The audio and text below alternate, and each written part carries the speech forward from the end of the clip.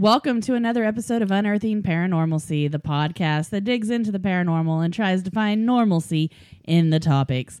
I'm Amy. I'm Dave. I'm Jen. And I'm Eli. And this is part 2 of Stigmas and Misconceptions. And we're not going to bore you with a bunch of our personal issues and therapy session this week. We're going to get right on into questions because we've got a bunch of them. We got more responses between last week and now. So we've got a whole lot more to go through. So we're going to try to get through as many of these as we can. And instead of doing a whole third episode, what we'll do is if we keep getting more of them, we'll start throwing them into our other episodes and answering them at the beginning of the episode or talking about them at the beginning of the episodes. Very cool. That way we're not, doing 3 episodes of all of us just ranting and raving about people's misconceptions about us. But it's fun. It is fun. But we will now turn it over to the man, the myth, the legend, Dave. Number 10. I thought that death ended suffering. I think that one is totally dependent on your beliefs. I think that it can end your suffering.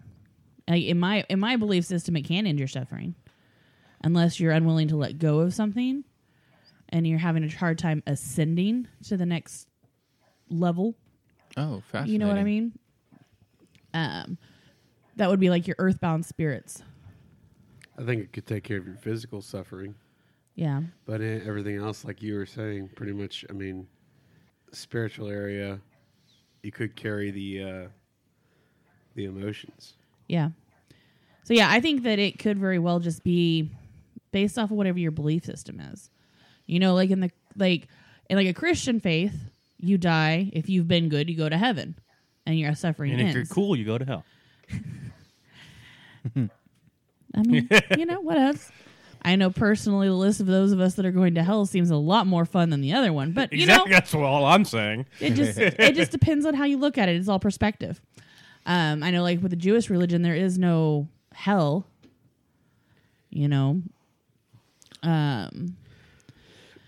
Some religions like Catholicism, you've got purgatory.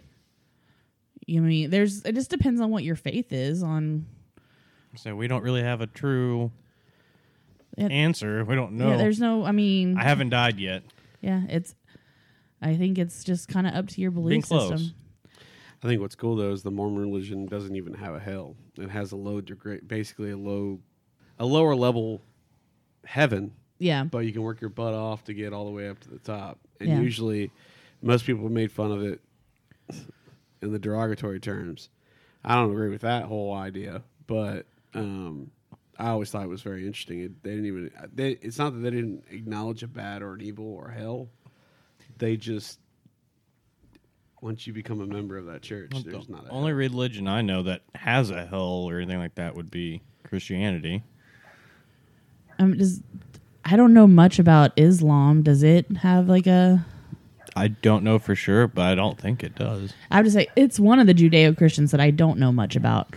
That's probably one of the few religions beliefs. I don't know a lot about, but of the people I know that are Islamic, they don't ever talk about a hell. Yeah. So, definitely. I know my own personal beliefs. Like I said, there's levels that you can ascend to. But in the end, we all are rebirthed. So, I guess your suffering's not over because it's just going to begin again in the next life. Yeah. I guess if you look at it like the karma aspect of it, I guess it just depends on what kind of suffering you were talking about. It just really depends on what you believe in the afterlife. If you believe that nothing happens, then it would end your suffering. But yeah, I honestly, I feel like right after death, it's probably pretty awesome because you go from being restrained by a physical being and a physical body to be able to stretch. You know what I mean? To have no back pain. Beautiful. I think I'm going to try it tonight. No. I can't life without you. So as for that one, I think it just depends on what your belief system is. And I think that's more important than anything. I think that whatever happens when you die is what you believe happens when you die. So, but what's the next one? The next one is... The biggest one I ever heard was that all things not Christian are of the devil. For example, spells that work, communication with the deceased. Literally everything is the devil, making it all seem like something legitimate. And the human is not really in control. Yes, I have heard this one too. That goes back to that Leviticus that we talked about. People don't think the devil has better things to do. Right? Like, God picks and chooses what prayers he answers. You think the devil's just on everybody's shoulder like, hey, come check this out. Hey, come over here and check this out. I mean, if it's a natural born ability that you have, which most of the time communications with the deceased, things like that are, people are just born with it. How is that bad? Like, well, I was thinking about this since the last episode we did, and in Christianity, most things that are just natural drives and instincts are considered evil. yeah, they're considered sins. Yeah. It's just a way to control people. Like that is what I gathered. What? That is what I have gathered from a lot of the Christian rules. Is it's just a way to control the people, and make them do what you want them to do. What, a religion that controls you by telling you what you're doing is being controlled by somebody else? What I find great about it sounds like our government. They say God gave you free will, and then they say, but you can't use it because then you're going to go to hell. But then they say God is all knowing and all powerful, but he made the mistake of giving us free will apparently because we're not supposed to use it. But then that's just because it's a test and he's testing our loyalty. Well, it sounds like he's a pretty manipulative, a psychological abusive deity there, you know? It'd be like if you had a bunch of candy sitting on the table and you told your kid they couldn't have it. And every time they had it, you'd whip them. Or tried to reach for it, you'd whip them. It's like, that's just mean. Like, that's just cruel. You're setting them up for failure at that point. To me, your intention is to set these people up for failure because you're going to give them all of these objectives that they can't do because it's going to be a sin. Yeah, he wants heaven all to himself. That's what it is. He's like, I'm just going to give you all these rules so you can't follow it so I don't have to have any annoying little neighbors. But no, I don't think that there's anything evil about anything. It's like we've talked about many times. Evil is what is evil. I mean, even in the kind of the modern day, we've gotten away from a lot of the canon laws and things like that. But I mean, even a lot of scientific materialism is against our true nature. Yeah. So, let's see. Number 12.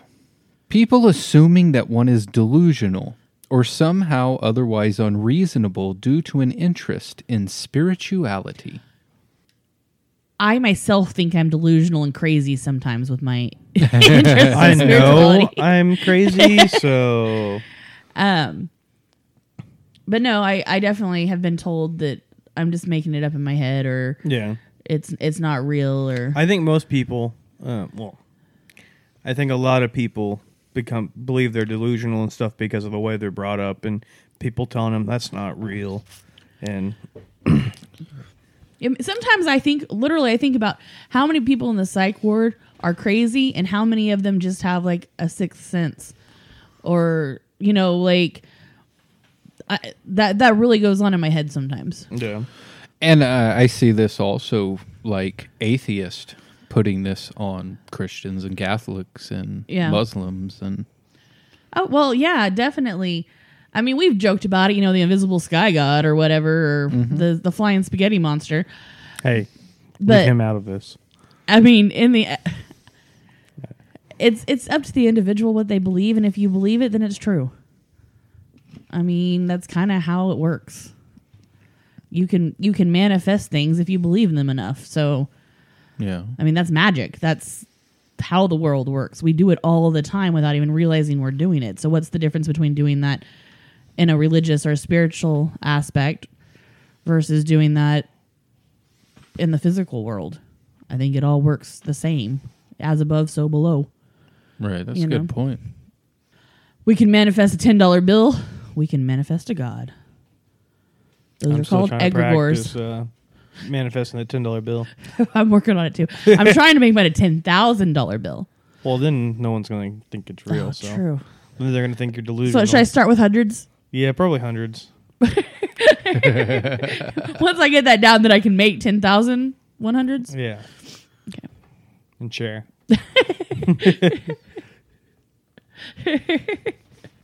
One day we are doing the podcast full time with no Patreon support, no T-shirt sales, and they're like, "How are they doing it?" I'm just over there like, just stacks of piles. Amy spends all the time other than the podcast trying to make money. But see, there's got to be a balance. So what's happening is like at the National Treasury, like their money's going down. Oh, I'm sure they wouldn't even notice. There's not even money in there anyway. It's just a big whiteboard that they just keep marking. We should have around here. Color it to here. Like a bunch of poker chips. And you're like, yeah, that shot's about right. All right, what's the next one? That chaos magic was an edgier version of the normal counterculture Wiccans, and that most Wiccans didn't really believe anything. It was just aesthetic. That's a thinker. And I think it's a thinker because I'm trying to figure out the statement. What I kind of took this as is that it's the people that's escaping from religion.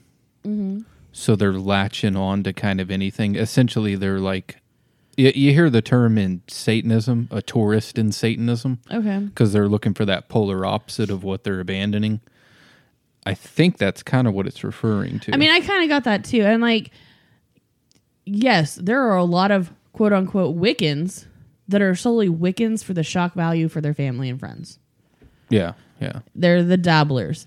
And that's why, like, for like a lot of covens, you have to be practicing Wicca for like a year and a day. Yeah, yeah. Before you can be like fully initiated into the coven. Now in the... Just to kind of weed out those people, because... In the chaos magic milieu, I see this. People describe these as armchair magicians. Yeah. They're people that read the theory but don't really do the practice. Yeah, I think it all goes back to the practitioners. I mean, there are going to be some that are like that, and then there's going to be some that aren't. But to group everybody as one, you can't do that. Because there are some very devoted Wiccans, and there are very devoted chaos magicians that do the work and do a lot of research and occult study. Yeah, and I think that's what this is kind of referring to, where somebody's coming out, they're saying, "Oh, I'm Wiccan," and then everybody around them is just like, "Oh, it's just a phase; it'll pass." I did that when I was 17. I was a Wiccan. I bought like 3 books and considered myself a Wiccan. You know, didn't do any of the practices. That's just what I called myself. But that would be like me right now calling myself a high magic user. Yeah. It's like, no, I listen to the books and I'm slowly trying to learn how to do it, but I'm not actively practicing. Yeah. And I just call myself a dabbler. I'm an occultist. I mean, I haven't found anything in particular that I'm just 100% drawn to. Like right now, I'm really drawn to the Damien Eccles and the, the Order of the Golden Dawn side of it. But I might get to the end of that and like, still not for me. I'm still searching for something that just is me. So I still I take a little bit here and there and create the religion of Amy and move on. But yeah, we talked about it last week. Not only am I gotten into Damien Eccles' magic side, I've been re-listening to the West Memphis 3 stuff a lot here lately. And so what's interesting to me is hearing like him talk about it then. He is this back then. Yeah. You know, he knew a little bit about Wicca. He knew a little bit about Satanism, but he didn't really practice anything in particular. But at the same time, you're seeking. You're not just doing this just to be edgy. Yeah. You know? I think so at that point, I think he kind of was. I think that was just his personality. And because honestly, I was that way too. Like I did stuff like that just to kind of get shock out of people. It was kind of my defense mechanism or something like that, to where people would want to get away from me. I literally used I'm a Wiccan to get guys to break up with me so I didn't have to break up with them. Like, it was literally a defense mechanism that I used. Oh, you know what I mean? So it's like, well, I mean, yeah, those people exist, but then that's not everybody.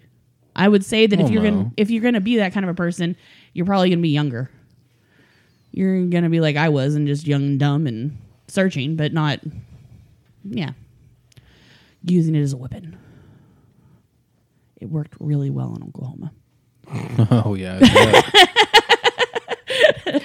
Come meet my parents. We're going to church on Sunday. No, I'm a Wiccan. Sorry. You're like, whoa. And I did it because I broke up with a guy because he was a Wiccan. Like, I knew it worked. The good old days. All right, number 14. I personally believe there's also a misconception that you don't need to pay attention to the traditions, mythology, and methods of the past. I think you should do that in everyday life. Doesn't matter a religious belief. You know, mythology, methods of the past, traditions.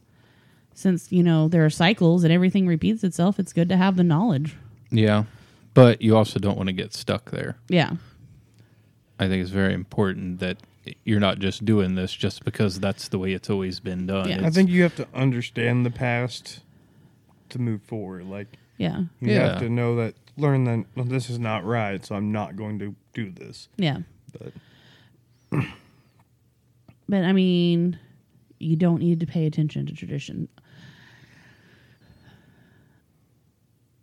Yeah, that's like it's saying. It's the misconception that you don't need to pay for it. So yeah, pay attention to it. You need to pay attention to it because you're going to learn lessons from it. Mm-hmm. What's better than to learn a lesson from somebody else than have to go through it yourself? Yeah. Plus, when you read the mythologies, it brings you closer to understanding the deities and the concepts you're working with, I've found. Yeah. Well, you discover new deities and you discover more about them and you find connections to them. I think when you have you feel that personal connection to the stories, then that gives you a little bit more power when using that deity, Oh, yeah. yeah. So I guess to put it in modern day, it'd be like going on a date or hiring somebody without going through their autobiography, i.e. their Facebook or Twitter feed. yeah, or reading their resume, or reading their resume, calling the references. Yeah. Yeah. It's like, let's work together. It's like, dude, wait a minute. I have been working with this Loki guy forever, and nothing productive is happening. I can't figure it out. Have you read anything about Loki? Well, no, I just liked the name. Well, that is your problem. And then as far as the methods of the past, sometimes you got to know the rules to know how to break the rules. Yeah. Most magical traditions teach you a way of doing it because the people that are teaching it want you to experience it then that way. So later on, when you're crafting your own stuff, you're making your own rituals, your own conjurations and things. You know the kind of energy you need to feel from them because you went through it the traditional way. Yeah. Even though you're making it personal and thus more powerful. Yeah. Well, I know anytime I've done a ritual or anything, if I'm going to do something like the LBRP, the Lesser Balancing Ritual of the Pentagram, I follow it step by step the way somebody's showing me how to do it at least a few times before I spin off and start trying to do my own thing. I mean, that's kind of what I did. I started learning it the way Damien Eccles explains it and tells you step by step. And then I started altering it to fit me to make me feel the energy and make it feel more like you something working for you. Yeah. Mm-hmm. Any kind of ritual or magical working that I've ever done, that's how it's been. You know, I am a big fan of Silver Ravenwolf, and she has in her book of shadows, she has like prayers and things like that. And I was using them with our kids before bed, and I was just reading hers until I eventually got to where I was just making up my own as I went. Yeah, you know, that type. I mean, and we did that with ritual for a long time. When we first started this, we wrote down verbatim what was in the book, and that's what we did. And now we sit down before a holiday or whatnot and figure out, well, what do we want to accomplish with this one? And we kind of write our own, you know? Yeah. And, you know, his path has gone a different way than mine. So then we sit and we figure out a good way to interpret the Druidism and with the religion of Amy and make it work for both of us. Yeah. You know? Mm-hmm. So. But originally it was via the book. Yeah. The traditional way. Yeah. On to the next. That's a big word that I don't know. I'm going to try this one. Anthropocentrism in general. Anthropocentrism is the belief that human beings are the most important entity in the universe, or interprets or regards the world in terms of human values and experiences. Another way to say this is it regards humans as separate from and superior to nature, and holds that human life has intrinsic value, while other entities, including animals, plants, mineral resources, and so on, are just resources, and may justifiably be exploited for the benefit of humankind. That's just because our ancestors are aliens, and they bred that into us to take over the world. Cricket. So I grew up with everybody around me telling me this crap. Yeah, that me too. Humans are above nature. You know, we're not one with it. We aren't even it. And I mean, I see that as very false. A lot of this ties in with capitalism, exploiting the resources. I mean, look at the poor rhino and the benefits of rhino horn on both the medicinal and spiritual level. Yeah, well, the black rhino is now officially extinct because we've hunted them out of existence. Exactly. So and I hate to say it this way, I'm not 100% sure where it came from, but I do remember actually reading something at some point. It might have been actually just listening to certain situations of historical value, meaning future history, not past history, about when certain things are going to happen. And what's future history? Future history is where the plane stations are. Oh.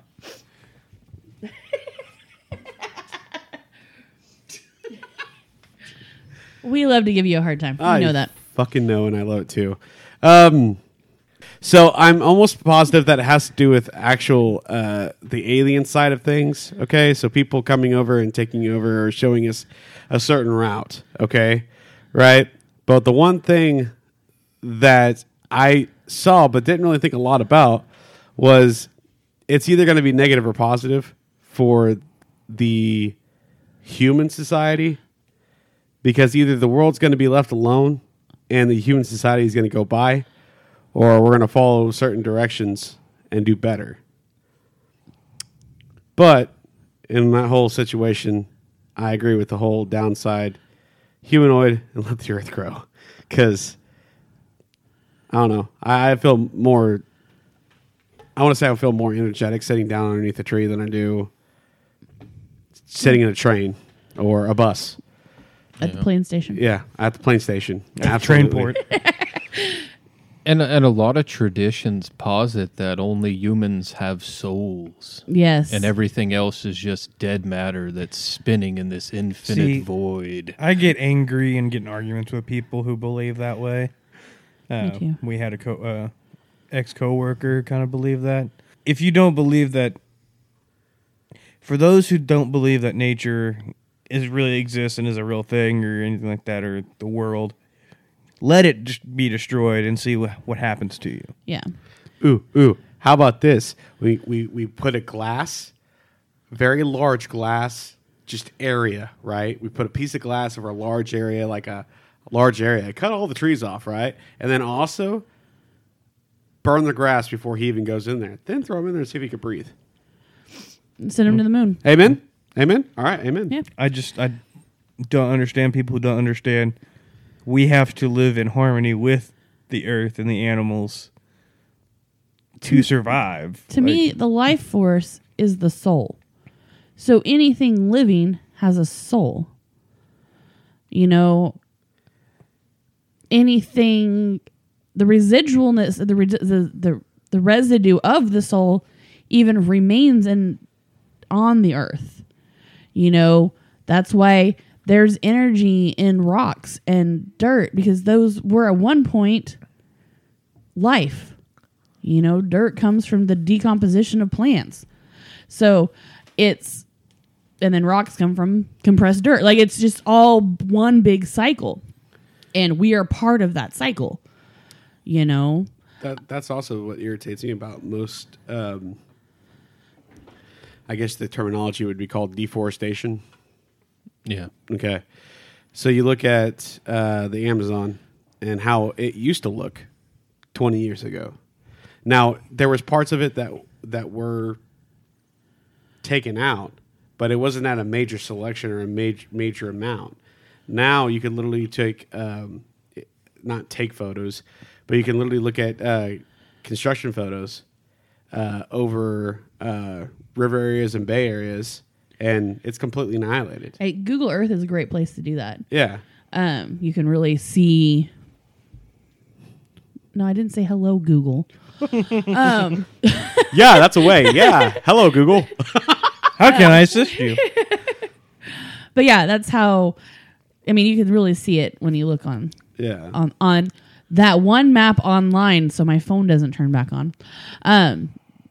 Yeah, I think a lot of people forget that, and I think a lot of it has to do with religious beliefs. Because yes, I mean, a lot of people don't believe that animals have souls. Mm-hmm. And let me tell you, I've always had a dog.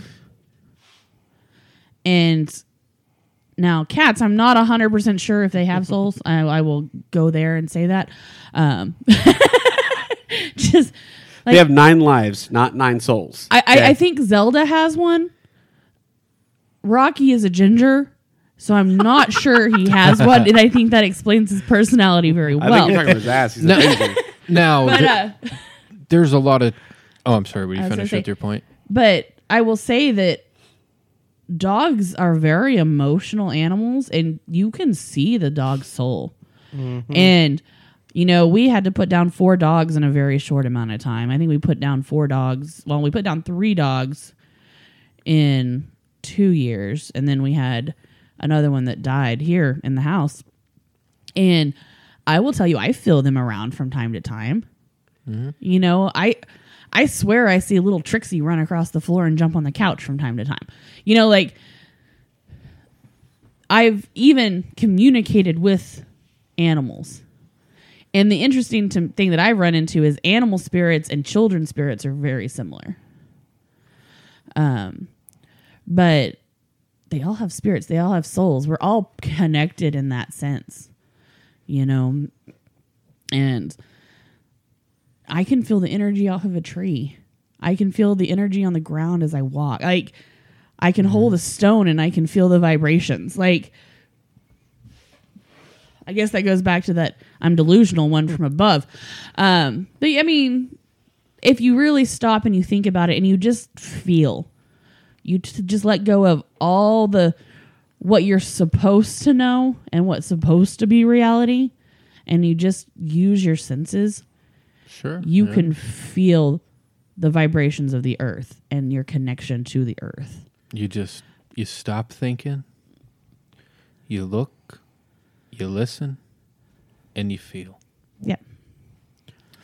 Do it for 2 minutes a day. Take off your shoes and go stand in a plot of grass. It doesn't take long to make that connection. Yeah. I mean, I would tell you, like, you guys know about the stupid symptoms I've had, but like, I had weird symptoms where my right arm, right arm and my right leg would go numb because all the surgeries are on the left-hand side, pressures causing all kinds of stupid fun stuff to do. But the one thing I always did or attempted to do, no matter how, when it was at the worst part, it wasn't staying in bed and just trying to breathe it away. It was going outside in the sunlight and walking around in a damn circle. And I mean walking around in a circle. It wasn't like, I'm going to go on a walk and go walk around the block. It was standing in the grass, breathing slowly, trying to get everything back together. And as soon as it did get back together, I'm not saying I felt 100%, but the specific feelings that I was technically running away from or trying to find some sort of relief, it wasn't cured by myself. It was cured by somehow transferring that negative crap somewhere else. Yeah. Grounding yourself. I mean, that's what it is. It's grounding yourself. Grounding, the terminology of most things involving your spirit. Anytime you're having like a lot of anxiety and things like that, if you can stand up and put your bare feet flat on the ground and just breathe and just feel the connection to the ground and all of that, you can ease a panic attack with that. And that's just grounding yourself. That's what it's literally, grounding your energy and grounding yourself. Which again shows that you're part of nature. You're part of the energy flow of life, and it's all around us at all times. So, Absolutely. so don't be this big word. Don't be the B word. No, this big word. That I mean, I agree. Don't be the B word. it highlighted? Anthropocentrism. I don't centrism. Oh, humans. Anthropocentrism. Yeah, don't be humans. Yeah. Just take a second and breathe and feel the world. Feel it all around you. Number 16. One of the biggest misconceptions I've come across from those outside the occult community is the idea that do what thou wilt is equivalent to do whatever the hell you want, whenever you want. Full stop. Nothing could be further from the truth of the matter. According to Abrahadabra by Rodney Orpheus, published in 2005, do what thou wilt means that adherents of Thelema should seek out and follow their true path, i.e. find or determine their true will. Aleister Crowley, the founder of Thelema himself, put strong emphasis on the unique nature of will inherent in each individual. Thus, many adherents of Thelema, none more so than Crowley, recognize correlations between Thelemic and other systems of spiritual thought, and most borrow freely from the methods and practices of other traditions, including alchemy, astrology, Kabbalah, Tantra, tarot divination, and yoga. Some example of this is Nuit and Hadit of Thelema correspond with Teo and Tet of Taoism, Shakti and Shiva of the Hindu Tantras, Shunyata and Bodhisattva of Buddhism, Ein Sof and Kether in the Hermetic Kabbalah. Hedonism, which is the ethical theory that pleasure is the highest good and proper aim of human life, has very little to do with the idea of do what thou wilt. John Dee's message of do that which most pleaseth you, or St. Augustine, who counsels his followers to, quote, love and do what you will, unquote, in the 7th homily on the first epistle of John, are more in the same spirit as do what thou wilt than they are in relation to, quote, do whatever you want, whenever you want, unquote. I feel like the do what thou wilt is more of just to follow your own path into your belief system or your religion or something like that. Not literally you can go just I can go do what I want because whatever. Yeah, I mean it's more of a you get to go follow your own ways of practicing and doing your rituals, and I mean it's kind of like how in the Bible church is not a building but wherever you pray and you feel your connection. I mean that's kind of what it is you don't have to go to do this, you can do what thou wilt, meaning like you can go do what you want to do to further your path and your progress. Not literally, you can go kill somebody if that's what you want to do. Yeah. It's not what it means. So the terminology. Can you repeat the last line one more time? Just one more Do time. wilt thou wilt? No, not that. Do whatever you want, whenever you want. Yeah. That line does not work with all of religions. Put it that way. Okay? The word reverence is one of the biggest damn words you're ever going to find in any of those situations. Okay? Where it fits with like the idea, like I'm not disagreeing with it, because honestly I like that terminology a lot better than the other terminology I've heard multiple times. Okay? It's more of a do what makes you feel better than do what makes you feel trapped almost, okay? Mm-hmm. Where it's not just your spirit, it's your energy, okay? I'm not going to bring... Well, might as well. In certain situations where I was much younger, like we talked last time, I was raised Mormon. I did baptisms for the dead, okay? In certain spots that were surrounded by things that were read in the Bible multiple times about being bad, okay? Mm-hmm. But then again, it's a different religion technically. It's still the Christian-based, if you will, but it's a different religion, a different aspect, a lot of different stuff. But reverence was always the first word ever talked to us whenever we were either in Bible study or we were in church. Reverence was always fed into us, but it was not my favorite damn word ever. Because it was not so much expressing your emotions or expressing your feelings towards what you were learning, whether it was negative or positive, whereas any other situation where you're trying to dive deeper into whatever you're interested in learning or whatever you're interested in honestly figuring out, is it for me? That is exactly the line you should honestly not so much say to yourself, but wholesomely understand. Okay? Mm-hmm. It's almost like a situation where you're trying to express your own feelings, and the only thing that you can do is hand signs. Whereas now you can use your vocal cords, and you could be like, I don't know what I'm doing here, but everything around me, there's so many things wrong with this certain thing, or there's so many things right with this thing, and there's so many things right, like we talked about going outside and putting your feet on the ground and just relaxing and basing yourself in kind of almost physically healing yourself with your own energy. Mm-hmm. That is exactly the same situation. So that is a hell of a statement. I love that. Well, like there was a podcast that I was listening to that interviewed a Satanist. And when I was sitting there listening to the Satanist, I was like, well, hell, I'm kind of right along the lines with you. And one of the things he said is, yeah, do what thou wilt, but in moderation. Yeah. If you want to go get stoned, go get stoned. But, don't do it. If you have to drive somewhere, do it in moderation. And like with Satanism, they're more of a pleasure-seeking religious order. Not religious, but they're more of a pleasure-seeking community. Yeah. And so if it makes you feel good, it can't be bad. But at the same time, I think we talked about it last week, or maybe I talked to somebody. Too much of a good thing can become a bad. Absolutely. So do whatever you want. Do what makes you feel good, but do it in moderation. Like in a Wicca and a lot of other belief systems, it's do what you will, but don't hurt anybody. And that includes yourself. I mean, there is nothing, to my eyes, there is nothing wrong with doing things the way you want to do it. And especially if you're not causing harm to anybody else. Because, I mean, if it's only affecting you, then it's only affecting you, and what does anybody else care? You know what I mean? Like, yeah.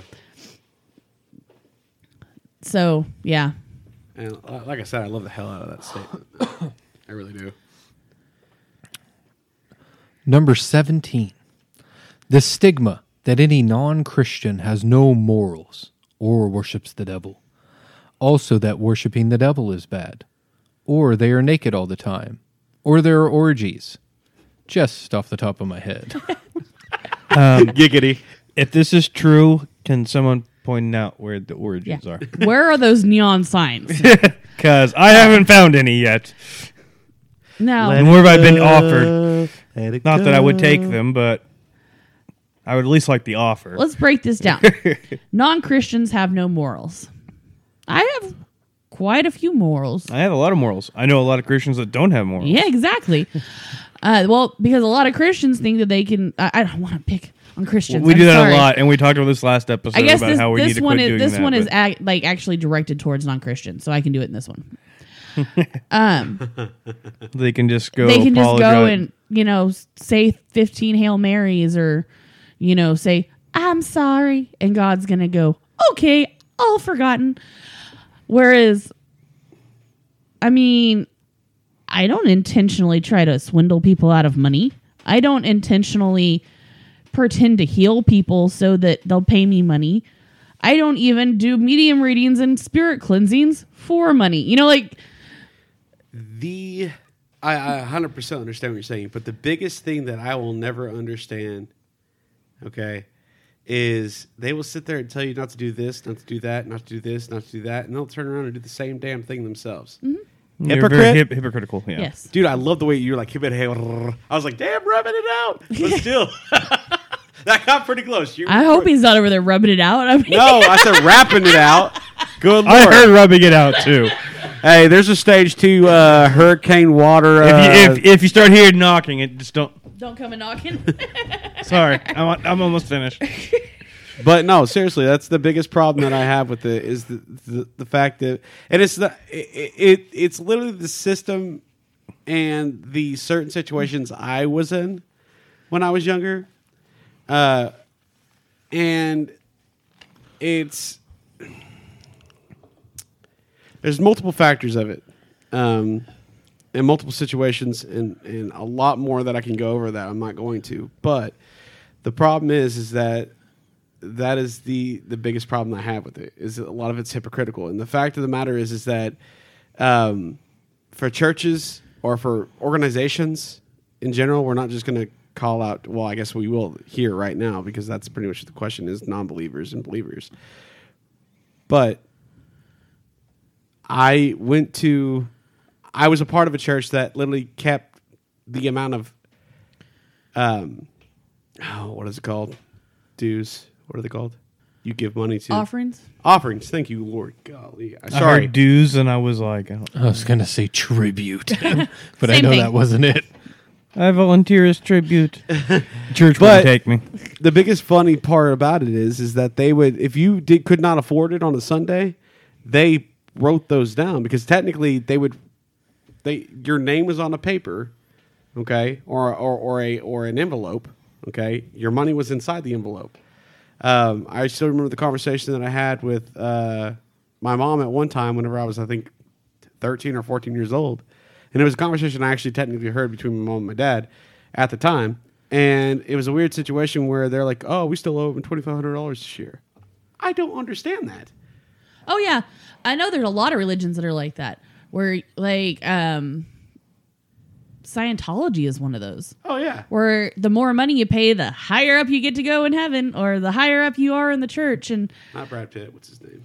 Tom Cruise. Thank you. Tom Cruise! But, like, there are people without morals that are on the Christian side, and there are people without morals on the non-Christian side. It doesn't matter what your faith is. That's a personality flaw.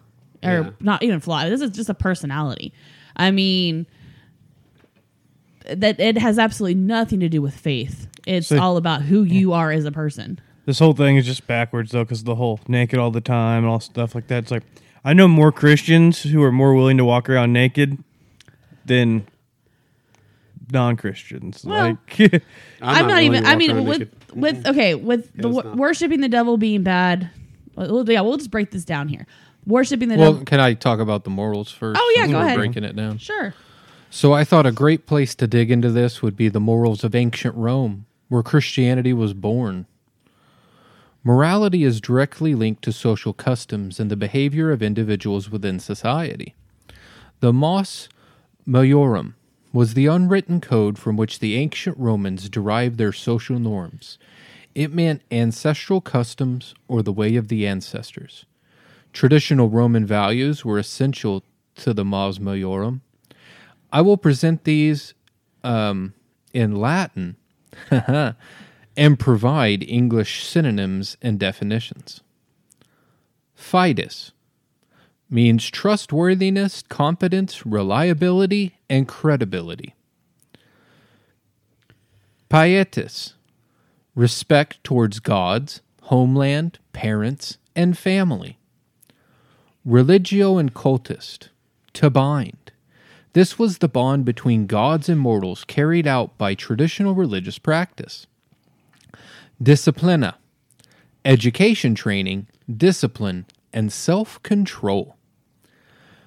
Gravitas and constania, dignified self-control, steadiness, perseverance. Virtues. This had to do with what constituted the ideal Roman. As an example for this one, Gaius Lucilius says in his work, it is virtuous for a man to know what is good, evil, useless, shameful, or dishonorable. Dignitas and auctoritas. Dignitas was reputation for worth, honor, and esteem. By this path, a Roman could earn auctoritas, which is prestige and respect. Margarita. As I said, it sounds like a nice alcoholic drink. Now, kind of like with Lux Occult, we reserve the right to butcher the Latin language. It's a dead language anyway. Who cares? Well, I'm just going to go back to, you're tying this back to ancient Rome where Christianity was born. Yet, ancient Rome, as well as ancient Greece and a lot of those places, I mean, let's see. They were naked all the time. That was very common. Orgies were very common. Sex with either... homosexuality. Yeah, homosexuality and Bisexuality. bisexuality was very common. Just off the top of my head. Okay, well let me try this one then. I've been digging into Satanism for an upcoming episode, and there seems to be one overall theme from organizations like the Satanic Temple, First Satanic Church, or the Church of Satan. They do not believe in a literal Satan What? or devil. Thus, they would not worship such a thing. They do not believe in Narnia? However, these are some of the tenets put forth by the Satanic Temple. And after I read them, I guess you can decide if they have morals or they don't have morals. Lock the door. 1. One should strive to act with compassion and empathy towards all creatures in accordance with reason. Amen. 2. The struggle for justice is an ongoing and necessary pursuit that should prevail over laws and institutions. Amen. 3. One's body is inviolable, subject to one's own will alone. Amen. 4. The freedoms of others should be respected, including the freedom to offend. To willfully and unjustly encroach upon the freedoms of another is to forego one's own. Chad has a question. Amen. Amen. No. Oh. I'm feeling the spirit. Sorry, I didn't mean to crack the I'm mic. scared. 5. Belief should conform to one's best scientific understanding of the world. One should take care never to distort scientific facts to fit one's beliefs. Amen. Number 6. People are fallible. If one makes a mistake, one should do one's best to rectify it and resolve any harm that may have been caused. Amen.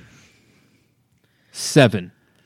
Every tenet is a guiding principle designed to inspire nobility in action and thought. The spirit of compassion, wisdom, and justice should always prevail over the written or spoken word. Amen. I think I just made a discovery.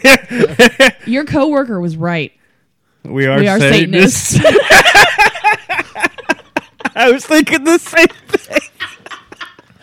You know what? You know what people are afraid of, right? They're word. afraid of that long ass numbered. Word? Yeah, They're just like afraid rule They're of the scared word. of the word Satan. Okay, rule board, if you will. Okay, and they're like, "Amen, amen, amen." They get past 7. If you believe and wholeheartedly love this idea and these words and everything, you're to walk outside and blow your brains out. And you're like, "Hey, what?" No, like, yeah. It has a lot of terms. And I felt this way after I heard that interview with that Satanist as well. And I Yeah. kind of had forgotten a lot of it. And I know a lot of my upbringing and stuff, I tend to just I tend to naturally put- resort yeah. back to some of that knowledge. do I. Even though I know better.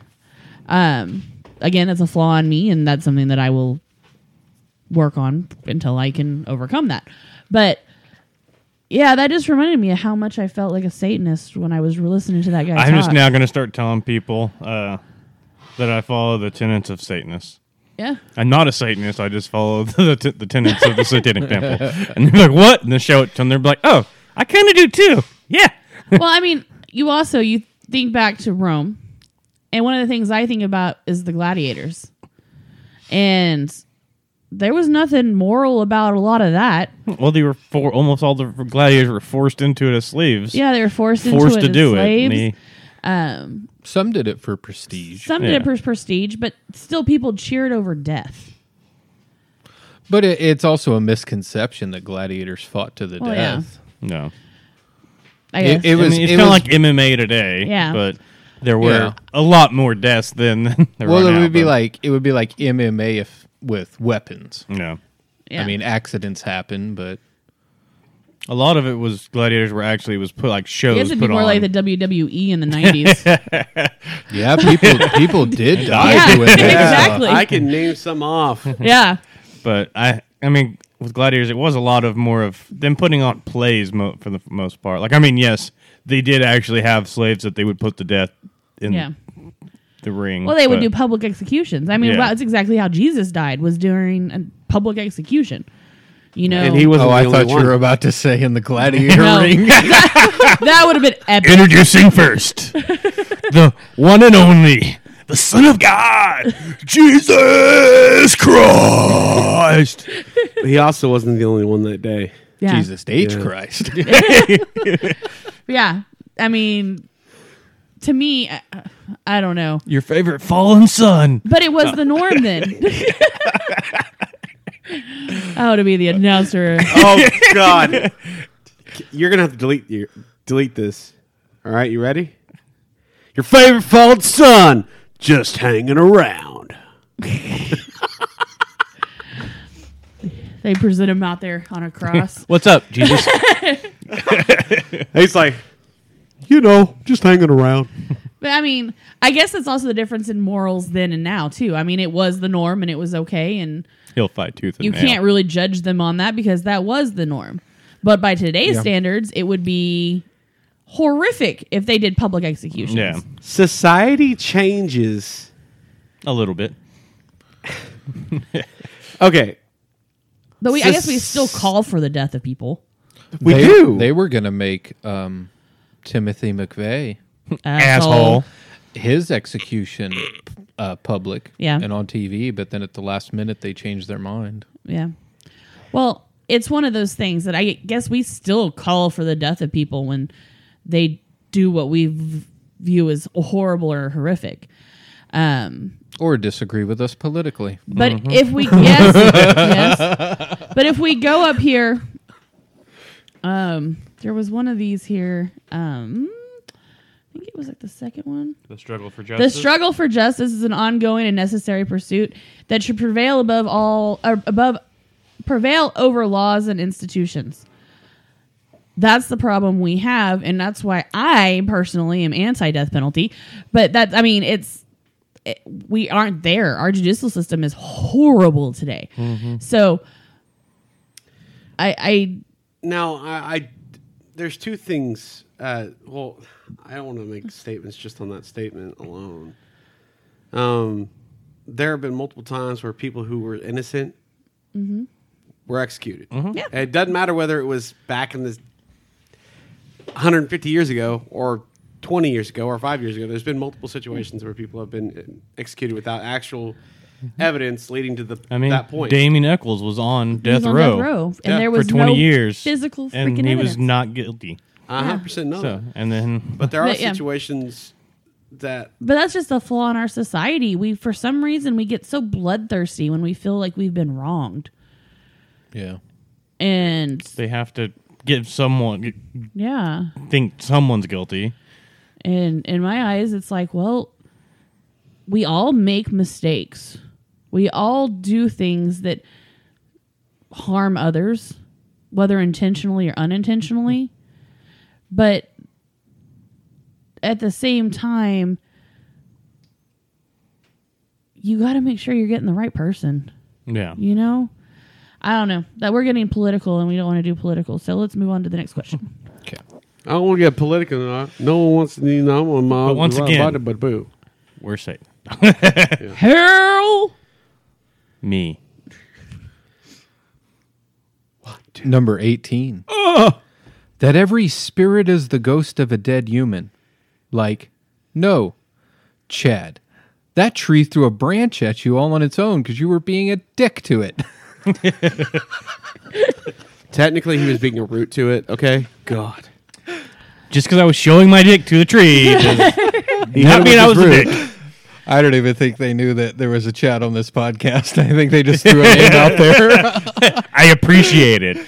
No, like that is a big misconception. But Is that also- all spirits are human. It's also a misconception that Chad is a dick and No, is you a were, fratty, and yeah, you were just being a dick. I hate my name. Watch out, them incels gonna come get you. No, not all spirits are human. You've got non-human spirits. You've got fae. You've got astral hobos. Animals, plants. Yeah. I mean, Oh, yeah, when all- you eat food and you fart, you're just having it's the ghost of your food. spirit of the food you just ate. Yeah, we discussed that a few weeks ago. and think about it like this. Even abstract things. Mm-hmm. Like, has the spirit of a song ever moved you? Yeah. The spirit of a speech? Well, Spirit of a what? A Speech. Yeah. oh, the what's her name from the inauguration? Amanda something or other. I cannot remember her name. She read a poem, and I have never been so moved by a poem in my life that I started crying listening to her read that poem. And it was like, yeah, she had so much, she put so much of her own spirit into it Yeah. that you could physically feel her spirit in her words. I mean, any art, if you're ever moved by any kind of art, whether it be music, poems, written word, podcasts, whatever it is, if you feel moved by it, you're feeling the spirit of the artist. Those listening to our podcast sometimes feel the spirit of us all up inside you. Get down on one knee in that woogie. Don't worry, we'll ask for permission before we do that. Okay. But I mean, that's what that is. That's an aspect of their spirit that is put into it. You know, I guess, and if some people do believe that there's devils and demons, and that's what some of the spirits are. But no, not all spirits are the same. They're all Yeah. different. Absolutely. And then astral hobos, they take on roles in multiples. Number 19. Or that if a tree throws a branch at you for being a dick to it, then the tree is evil or possessed by a devil or whatever. I mean, it could be, but that's not the only possibility. I think a tree has a right to defend itself from someone showing it its dick. Yeah. I mean, Technically, you're just peeing on it. It's not really like. Well, see, "Look then at my-" it has all the right to hit you. Hold on. Look at my willy, Mr. Woody. Like, that's not what's happening. And the tree just goes, yeah, I'll show you my wood. Smack. For some reason, I'm now picturing the Wizard of Oz and the trees that are throwing the apples. I'm literally just picturing Lords of the Ring. And just the big old walking trees and just like sweeping down and just knocking you into next week. You piss on me? Fuck off. No, and there are nature spirits. And yeah. Pan would not be happy. No. And there's deities. Those are some spirits too. Mm-hmm. Mm-hmm.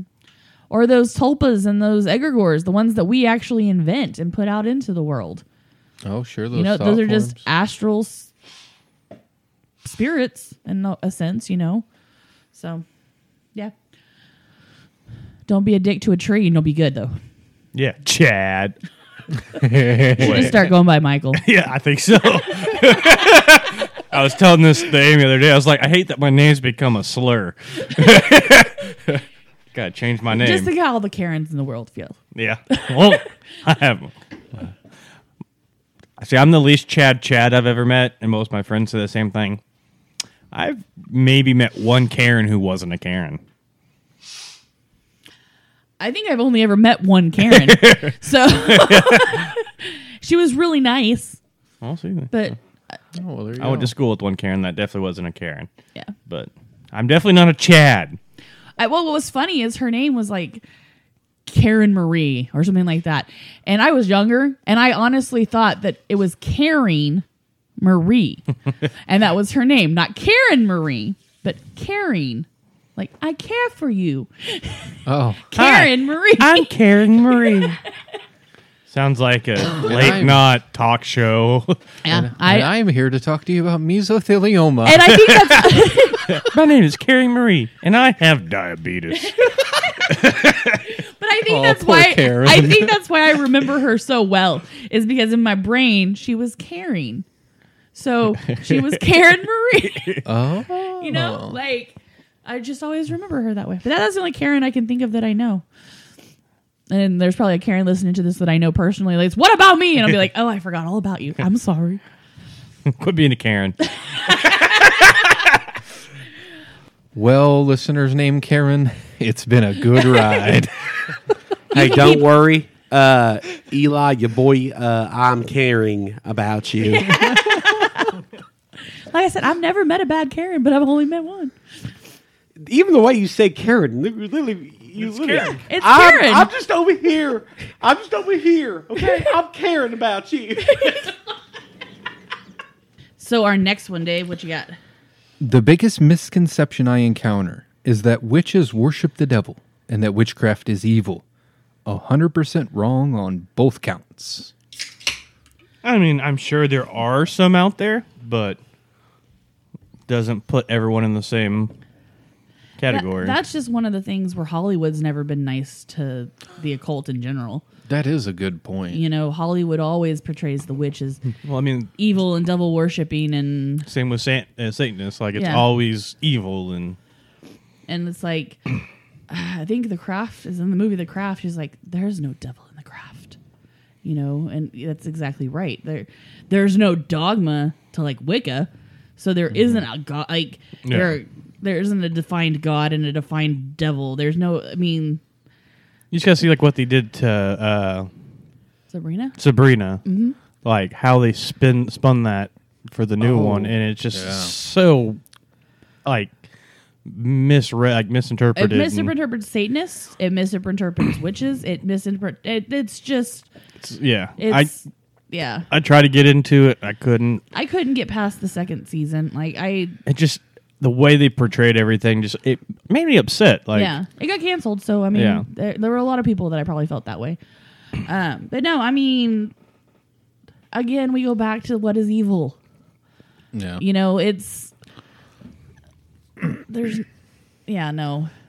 That's just a complete judgment that is just based off of lack of knowledge. And I mean, you could even take that back to the Malleus Maleficarum. Yeah. The Hammer of the Witches, the literal book they used to do the witch trials. And that was full of that bullcrap. Well, a lot of it was you could only have these magical powers if you were granted them by the devil himself. Mm-hmm. And wait a second, didn't Jesus have magical powers? exactly. Someone didn't pay attention to their history. I mean, even my favorite witch movie, Hocus Pocus, makes them devil worshippers. Yeah. You know, Yeah. and There's but they do it in a comedic way. There's actually a scene where there's a gentleman dressed up like Satan. Yeah. And I'm just thinking to myself, and it says Disney? Yeah. I actually just listened to the Pop History on Beaches, and they were talking about Bette Midler, and they were actually trying to branch away from Disney.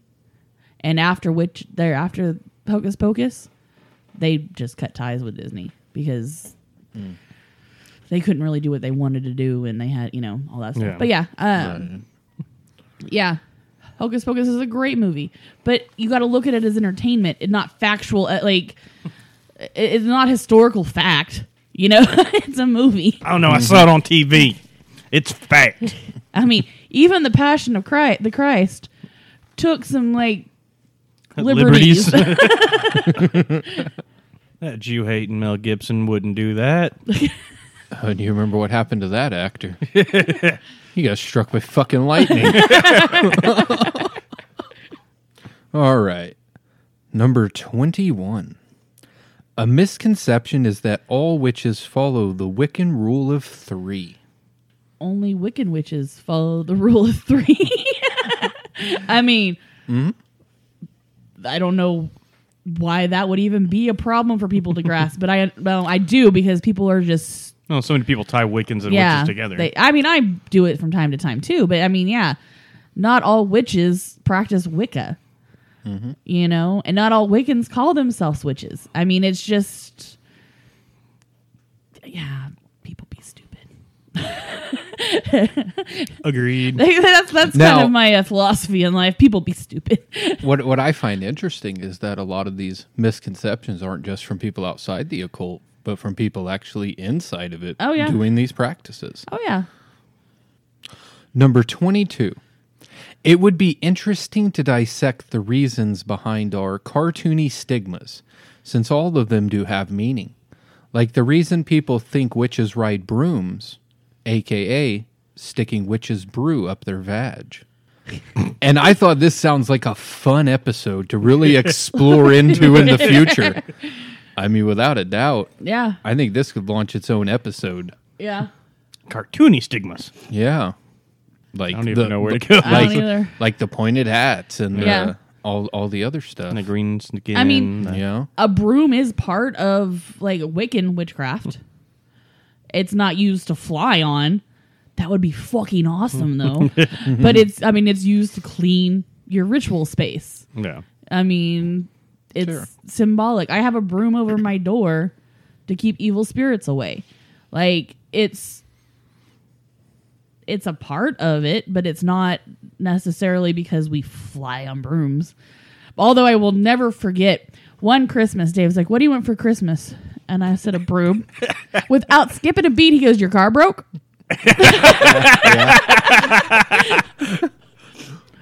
Yeah, that's kind of things I ask for Christmas. Vacuums, brooms, all that stuff.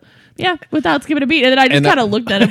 And I know it was one Christmas morning, you were like, "Oh, I'm just so exhausted." And I was like, "Oh, were you up all night being visited by 3 spirits?"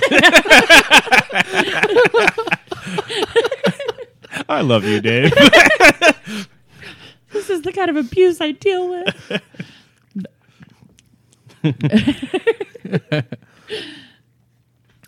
Hey, just thinking of cartoony stigmas, it's like I'm picturing all these different cartoons. The and devil with his little pitchfork and his little pointy tail.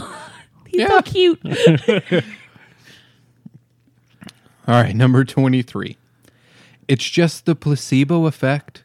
Like that ain't fucking magical enough for people. Exactly. So what if it's the placebo effect? Is it working? Who fucking cares? Like if it works, it works.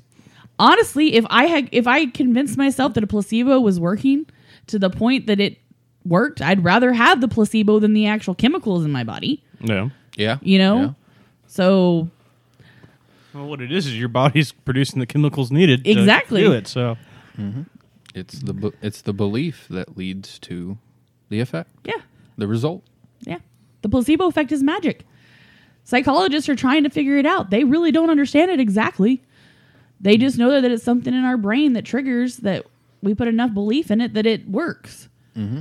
I actually read an article we read it out loud to Dave. We were talking about the placebo effect, and it was from Psychology Today, and it was all about them trying to understand the placebo effect and why it works and how it works. And basically, they came to the fact that it works, and it's something about chemicals in your brain that release, but they don't know exactly how, why, or because it doesn't work for everybody. I read a really interesting study of how the placebo effect even affects dogs. Mm-hmm.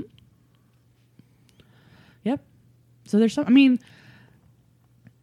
because you can't explain to a dog, hey, I'm giving you this medicine that's going to make you feel better. But it somehow works. Yeah. I think a lot of it is what we're putting onto them. Especially since dogs are packed animals. Yeah. Mm-hmm. They feel and sense our emotions. So if we're having... If we, it's actually probably more the placebo effect on us than the dog's picking up on it through us. Yeah. Dogs are psychic. I mean, how many times do you come home and you're having a bad day and the dog just comes and sits on your lap and puts his head on your lap and is just calm and lets you pet it and loves on you? Yeah. I mean, that's why I've posited that dogs can read our energy. You know, they say like they can smell our fear and stuff, but I think they can just read our energy. yeah. Yeah. I think dogs understand us better than people understand us. I mean, Agreed. Mm-hmm. Yeah, that's why I've always had dogs. They definitely have empathy. Yeah. Number 24, that I worship Satan, which I don't see as an issue, for wearing a pentagram and having tarot cards. I get this one a lot. We talked about that last time, about the Girl Scout that came to my door while I was wearing my pentagram shirt. The looks I get wearing my last podcast shirts. So I did a pretty deep dig into the pentagram. And I will say last episode, I kept confusing the pentacle with the pentagram. And I actually edited a lot of it out because I made myself sound like an idiot. But So the pentagram as a symbol goes far back to ancient Greece and Babylonia. The Christians used this symbol for centuries to signify the 5 wounds of Jesus, or the 5 senses. In the English poem Sir Gawain and the Green Knight, this is the symbol on Gawain's shield. The unnamed author credits the symbolic origin to King Solomon, and according to Gerald Morgan, each of the 5 interconnected points represents a virtue tied to a group of 5. Gawain is perfect in his 5 senses and 5 fingers, faithful to the 5 wounds of Christ, takes courage from the 5 joys that Mary had of Jesus, and exemplifies the 5 virtues of knighthood: friendship, generosity, chastity, courtesy, and piety. All of these virtues reside, as the poet says, in the quote-unquote endless knot of the pentagram, which forever interlinks and is never broken. In line 625 of the poem, it is described as, quote, a sign by Solomon, unquote. Solomon was said to have the mark of the pentagram on his ring, which he received from the archangel Michael. The pentagram seal on his ring was said to give Solomon power over the demons. Gawain's pinnacle also symbolizes the, quote, phenomenon of physically endless objects signifying a temporary endless quality, unquote. In medieval number theory, the number 5 is considered a quote-unquote circular number, since it, quote, reproduces itself in its last digit when raised to its powers, unquote. Also consider that every pentagram has a smaller pentagon in the center that allows a pentagram to be embedded in it, and in this process may be repeated forever with ever-decreasing pentagrams. Thus, by reproducing the number 5, which in medieval number symbolism signified incorruptibility, Gawain's pentagram represents his internal incorruptibility. The unknown poet makes Gawain the model of perfection and knighthood through this number symbolism. The idea of an upside-down pentagram being evil can actually be attributed to Eliphas Levi, because he viewed spirit presiding over the 4 elements of matter. And that was essentially good. In transcendental magic, it is written, a reverse pentagram with 2 points projecting upwards is a symbolism of evil and attracts sinister forces because it overturns the proper order of things and demonstrates the triumph of matter over spirit. It is the goat of lust attacking the heavens with its horns, a sign execrated by initiates. Unquote. Many practitioners adhere to this moral dimension. It's quite popular in many traditions. But really it only fits if you take the assumption that spirit is always and only above us. In the magic I practice, I use both the upright pentagram called the oak pentagram when summoning the Unearthing of spirit above, or the solar current. When I summon the Unearthing of spirit below, or the Tellarant current, I use the heather, or upside down pentagram. But I view spirit as both above me, below me. And when those two are in balance, they give birth to spirit within me, or spirit within whatever I summon and mix the Unearthing currents into. All 3 of them are not any less or more holy than the other. Instead, they are in a balance. Another way I use these pentagrams in my practice is when I summon or banish from the stations of the Wheel of Life. I summon with the oak pentagram the 3 stations that are currently in the solar realm, and the one that is approaching into it. Then I use the heather pentagram to summon or banish the 3 stations that are in the Telluric realm, and the one that just set into it. This Wheel of Life spins as the seasons change, so the stations are ever shifting through the solar or Telluric realm with the Earth's yearly cycle. The Amiens Cathedral, built in the 13th century, interprets the upside-down pentagram in its north rose as symbolizing the Holy Spirit descending on people. It's kind of like the upside-down horseshoe, you see, that showers luck on everybody who enters. According to HermeticAcademy.com, quote, for thousands of years, the 5-pointed star has been regarded as one of the most powerful and meaningful symbols in all cultures, and is also attributed magical importance. While it was once the symbol for both the planet and the god Venus, it later became Pythagoreans' distinctive mark. Plato, for his part, called it the greatest and most powerful symbol of all. From the geometric and arithmetic knowledge, it is possible to derive universal laws that are reflected in spiritual principles. Unquote. It continues on later, quote, this star polygon is often used as a protective amulet, and it is supposed to protect against demons and evil influences. Thus, it is also the tool for the counterspell of the so-called black magic. Because if the pentagram is turned upside down, the meaning is reversed and addresses the dark side and its powers. Unquote. The tools of the Hermetic Academy teach the use of the pentagram to achieve conscious spiritual dominion over the elemental nature. Let's explore Venus, which the Romans called Lucifer, the bright and morning star, because it was the last star visible before dawn. So when Dante comes along, he gives the ruler of hell in his book Dante's Inferno the name Lucifer. The bright and morning star, symbolized by the pentagram, becomes the Lord of Darkness, the fallen morning star.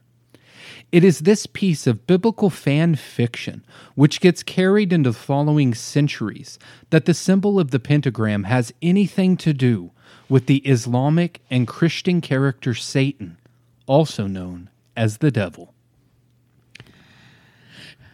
Very interesting.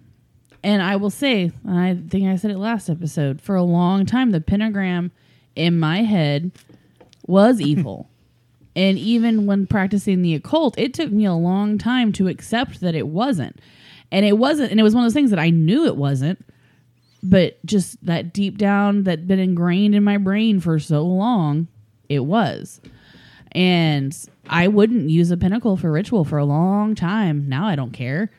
It makes things easier in my head to visualize it. The north, south, east, west, fire, earth, wind, water, or fire, earth, air, water, and spirit. Yeah. It just makes it easier to visualize it that way. And I eventually got over the stigma that I had developed for it. And I think I even said it last episode. I don't know if I cut it or not. In the end, it's a star. It has no power unless you give it power.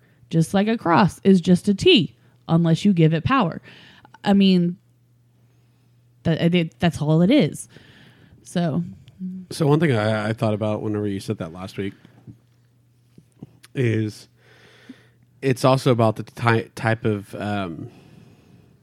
power you give it. So if you immediately emit fear, it turns into a scary thing. If you immediately emit positive energy, it turns into something brighter for you.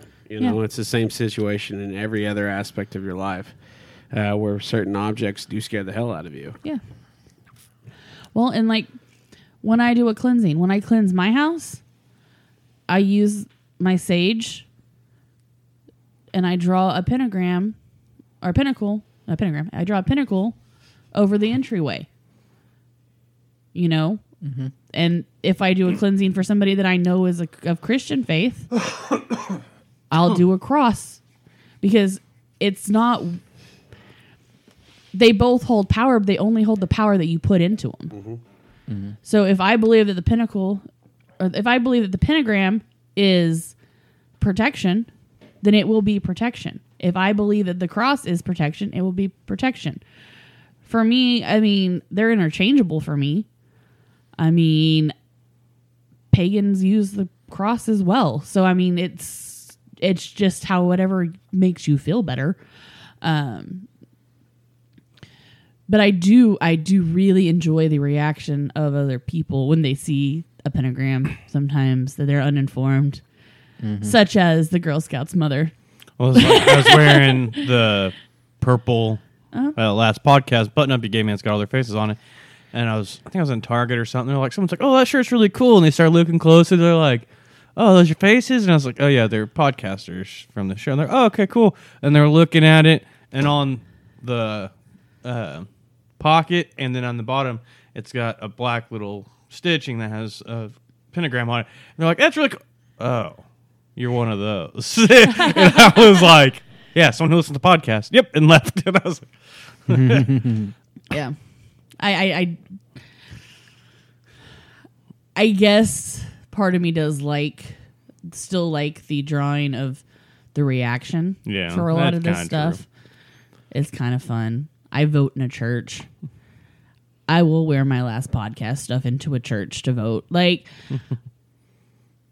I love to shop. I love to shop for altar stuff at Hobby Lobby. It is my favorite thing to do. And Dave does it with me. We do it. We find stuff all the time. There is so much pagan crap at Hobby Lobby. It makes me feel good. And it's like, sometimes I'm like, they don't even know what I'm going to do with this. How dare you desecrate? So the second part of that was having tarot cards. I've never viewed tarot cards as evil. And I think it's because a lot of the shows, like movies and stuff I watched growing up, like Teen Witch. I believe she uses tarot cards in that to read her future. I've never viewed tarot cards as evil personally. I've had people tell me they were evil, especially since I'm getting a nice collection. In fact, I saw some... A Nightmare Before Christmas ones. Yeah. I'm like, I kind of need those. But I've had people tell me they were evil, but I've never personally felt that way. I don't view it as anything more than a tool. So once again, it's just a card until you put the It was a card game. It was literally invented to be a card game. It wasn't invented to do divination. Yeah. I mean, you can do exactly the same thing with a plain deck of playing cards that you can do with a deck of tarot cards. Oh yeah, you can do the same thing with anything that gives a random output. So, yeah, there's nothing evil. It's just a tool. I'll start reading tarot using Magic the Gathering cards. You could. Yeah. Yeah. Easily could. Absolutely.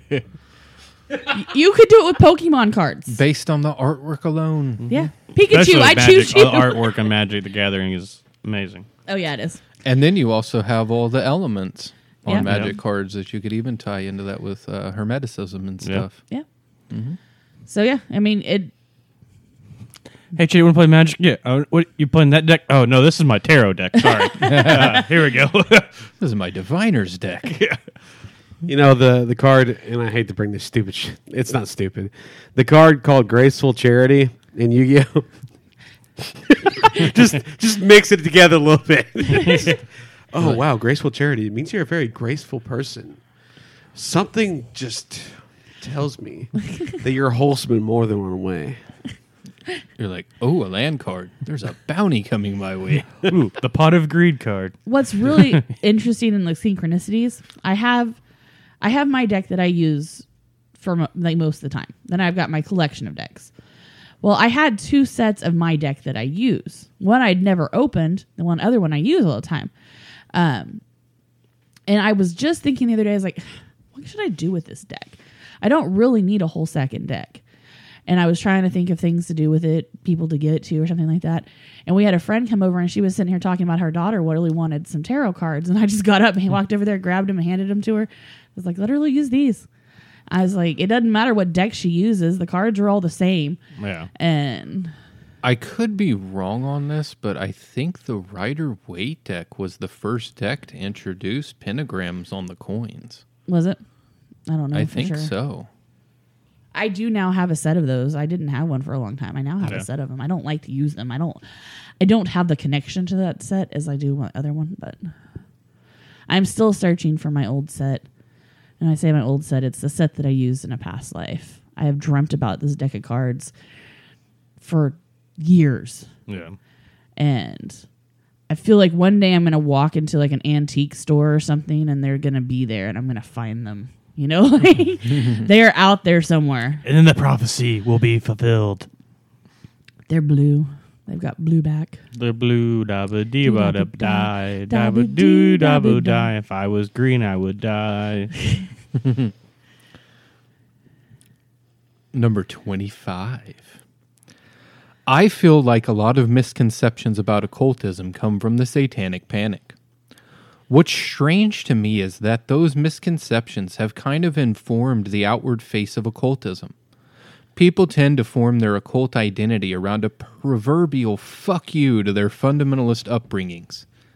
Maybe I'm just projecting. I feel literally the just said same this. way. A lot of that is growing up in the 90s during the Satanic Panic. Yeah. I feel like we're kind of in a resurgence of that right now. In fact, I had somebody post on Facebook the other day. Yeah, you talked about this last episode. I didn't talk about this on the episode. Oh. I talked about it with you guys. The new Little Nas X video. Oh, okay, yeah. And she posted on there, what the hell is this? Oh, it was about the shoes. It wasn't even about the video. It was about the shoes. She's like, what the hell is this world coming to? We're going to hell in a handbasket. You take Christianity out of the country and the devil moves in. And I'm like, well, honestly, the devil's been here for a long damn time if you look at it the Christian way. But there's always got to be a balance. That's why, I mean, we talked about this with the Joker and Batman can never kill each other, right? Because they need each other for the balance. God needs the devil to exist in Christianity. I said if there was no devil, there would be no need Yeah. to follow God. The Christian God needs the devil. And just the idea that before the 1950s, America was a puritanical country is preposterous. I mean, the very first Druid Grove was founded in the late 1700s in the Hudson Valley in New York. Yeah. And not even to mention that, I know y'all have heard of Johnny Appleseed. Mm-hmm. But what you probably don't know is that he was a Swedenborgian prophet. They just, somehow we just, I guess, forget about this stuff. I don't know. Well, I got into a long debate with somebody over our founding fathers. our founding fathers were not Christians. No, they were mostly deist and Freemasons. They were scientific. They were. Yeah. I mean, it's not that they didn't believe in God. They just put science over God. I mean, the reason they fled to the New World was to escape religious persecution. Yeah. Yeah. So they could live their own life and believe in what they want to believe. I mean, so yeah. No, and like I said earlier, I've gotten much more since I got into the Damien Eccles magic books, I got pulled back into the West Memphis case. And I've been listening to another podcast who goes really into depth into that case. And the satanic panic ruined lives in the 90s. Yeah. Yeah. It's going that way now again. Ruined lives. And it's one of those things that it's like, the thing is it's not the Satanists that are ruining these people's lives. It's the Christians that are ruining these people's lives. And that's... I would argue it's not the Christians, it's the fundamentalists. The fundamental Christians. Yeah. Your evangelicals and your Southern Baptists, those two main ones. Yeah. They are the ones that ruined people's lives. You know? Because a lot of these people that their lives were ruined weren't worshiping Satan. They weren't Satanists. They didn't even believe in the devil. Yeah. You know, like Damien Eccles was a pretty devout Catholic for a long time. He wanted to be a Catholic priest. He changed his name to Damien from Saint Damien. Mm-hmm. Like, and they just automatically thought he must be a Satanist because he was reading about Wicca and learning about Wicca. And Saint Damien, he looked after lepers. Mm-hmm. He took care of them and actually died from leprosy himself. And I think that's where I come to the point that the duality between God and Satan is more damaging than anything. Yeah. But like I said, God needs Satan to exist. Satan needs God to exist. Without one or the other, neither of them exist. Which is how it is in most pagan religions. There's not either of them, so therefore they don't exist. But at the same fact, without one, someone's going to create another. Not necessarily, because there's in a lot of pagan religions. There's not a good or bad. Each, like the deities themselves possess the qualities of a vengeful God versus a all-loving God, all in one. Whereas, like the Punisher and the Rewarder are one God. They don't have to have a nemesis to survive. Yeah. You know what I mean? Whereas, you know, what is the devil but God's arch nemesis? It's kind of a fun comic book. Batman? There is. He just wears a cape. But no, the satanic panic ruined lives, and I see it coming back again, and it's kind of scary because of how many lives it ruined. Yeah. And I have to say that if people are so offended by Little Nas's video in his shoes, those are the ones that need to look at themselves, because they're the ones that created that video. Mm-hmm. Because that video, all that video is saying is, you're telling me I'm going to hell, so I might as well embrace it. Yeah. He's embracing what he's being told his entire life. Yeah. Good point. So, if this is what you guys think of me, well, I'm going to show you. Yeah. This is what really is. I read the best thing, and he said, you guys are just in shock because Little Nas took all that poison you were throwing at him and he turned it into a tonic, and now he's going to save millions of queer African American lives. Yeah. He gave them someone to look up to, someone to not be scared of, and show them, well, he can do it, so I can do it too. I can be myself. Yeah. So, if you're listening to this and you're offended by Little Nas's video, take a little closer look at yourself.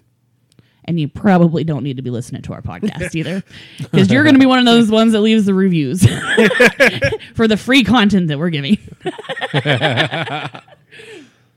You're one of them Karens. Damn Chads out there. Not to mention that video is sexy as hell. It's a crazy music video, that's for sure. He makes one hell of a sexy lady. Like he's all dressed up in all the drag and stuff, and I'm just like, he's really hot, just like that. Wow. Amy's finding out she's part bisexual just for the little nods. I am not his preferred sexual orientation. Sorry. Got a little heated. Number 26. The misunderstanding of the distinction between Wicca and witch is another big one. It's one I even see amongst newer practitioners, not just outside of the occult community. Yeah, we talked about this one before, and I am totally a culprit of this. I'd done this. I still do this from time to time. Sometimes it's hard for me to differentiate between a witch and a Wiccan. But yeah, they're not all, like I said, not all Wiccans are witches. Not all witches are Wiccan. But you're doing better. I am. I'm trying to consciously think about it.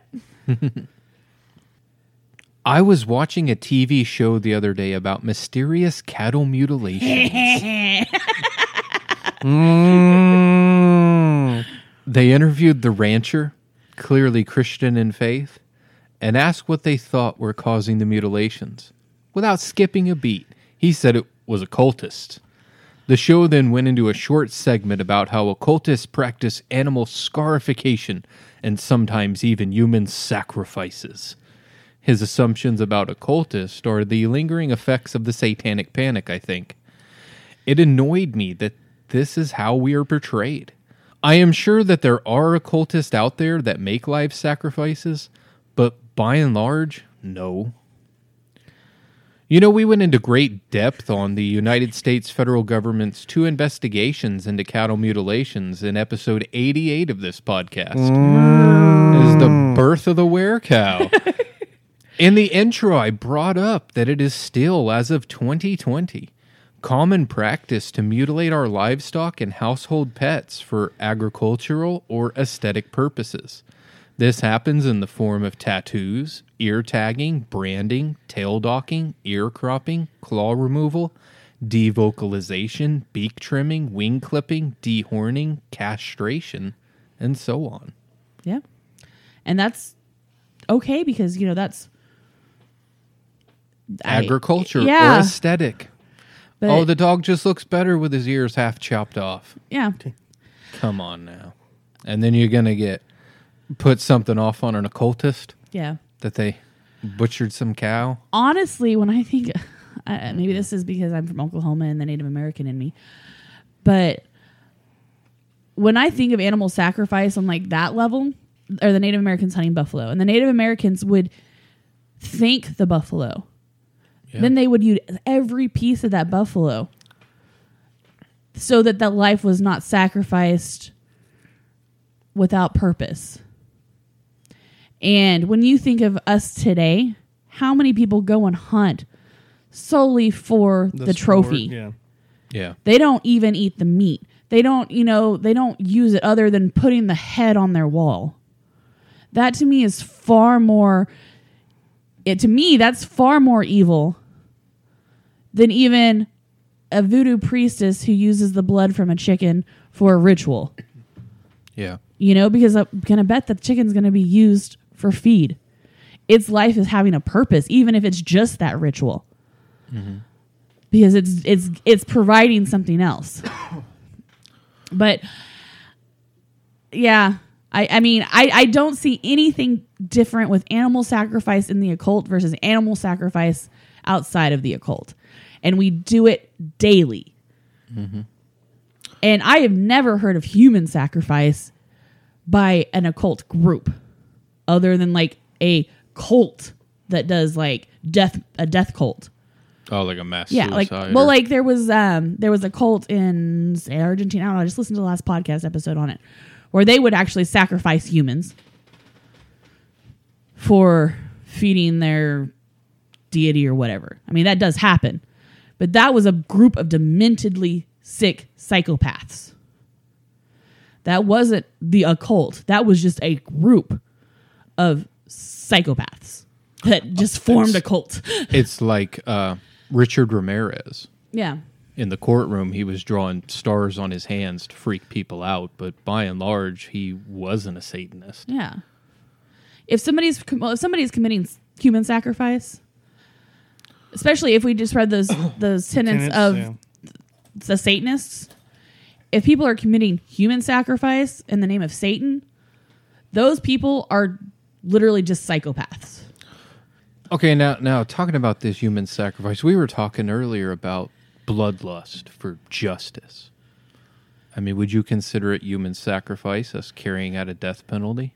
Yes, and that's why I'm anti-death penalty. Isn't it done in a ritualistic way? It definitely is, yeah. There's certain steps that must be taken. They even bring a priest in or another religious practitioner. Your last rites, your last meal. They specifically walk you down a specific hallway. Every death room, every person going to the death chamber or whatever walks the specific route. It is very ritualistic. Mm-hmm. Even the way they administer the drugs are very ritualistic. Yeah. Yeah, this is kind of the pot calling the kettle black here for me. Like, yeah. Christians do, non-occultists do animal sacrifice and modification more or as much as Satan or occultists would. Yeah. And I think a lot of occultists, especially when you're looking at the more nature-sided occultists, like your Wiccans and your pagans, or your Wiccans and your Druids, or whatever you are, if you've got a basis in nature, you even are more respectful to animals and to the wild and to life itself. I mean, I worked with a Buddhist who he wouldn't kill spiders. He wouldn't kill crickets. He would carry them all outside and let them go. We won't use pesticides on our plants. Mm-hmm. You know, we might use other insects, but that's just nature, you know. We use more repellents than we do pesticide. We'll plant specific plants just to keep certain insects away. Yeah. Things like absolutely. that. So yeah.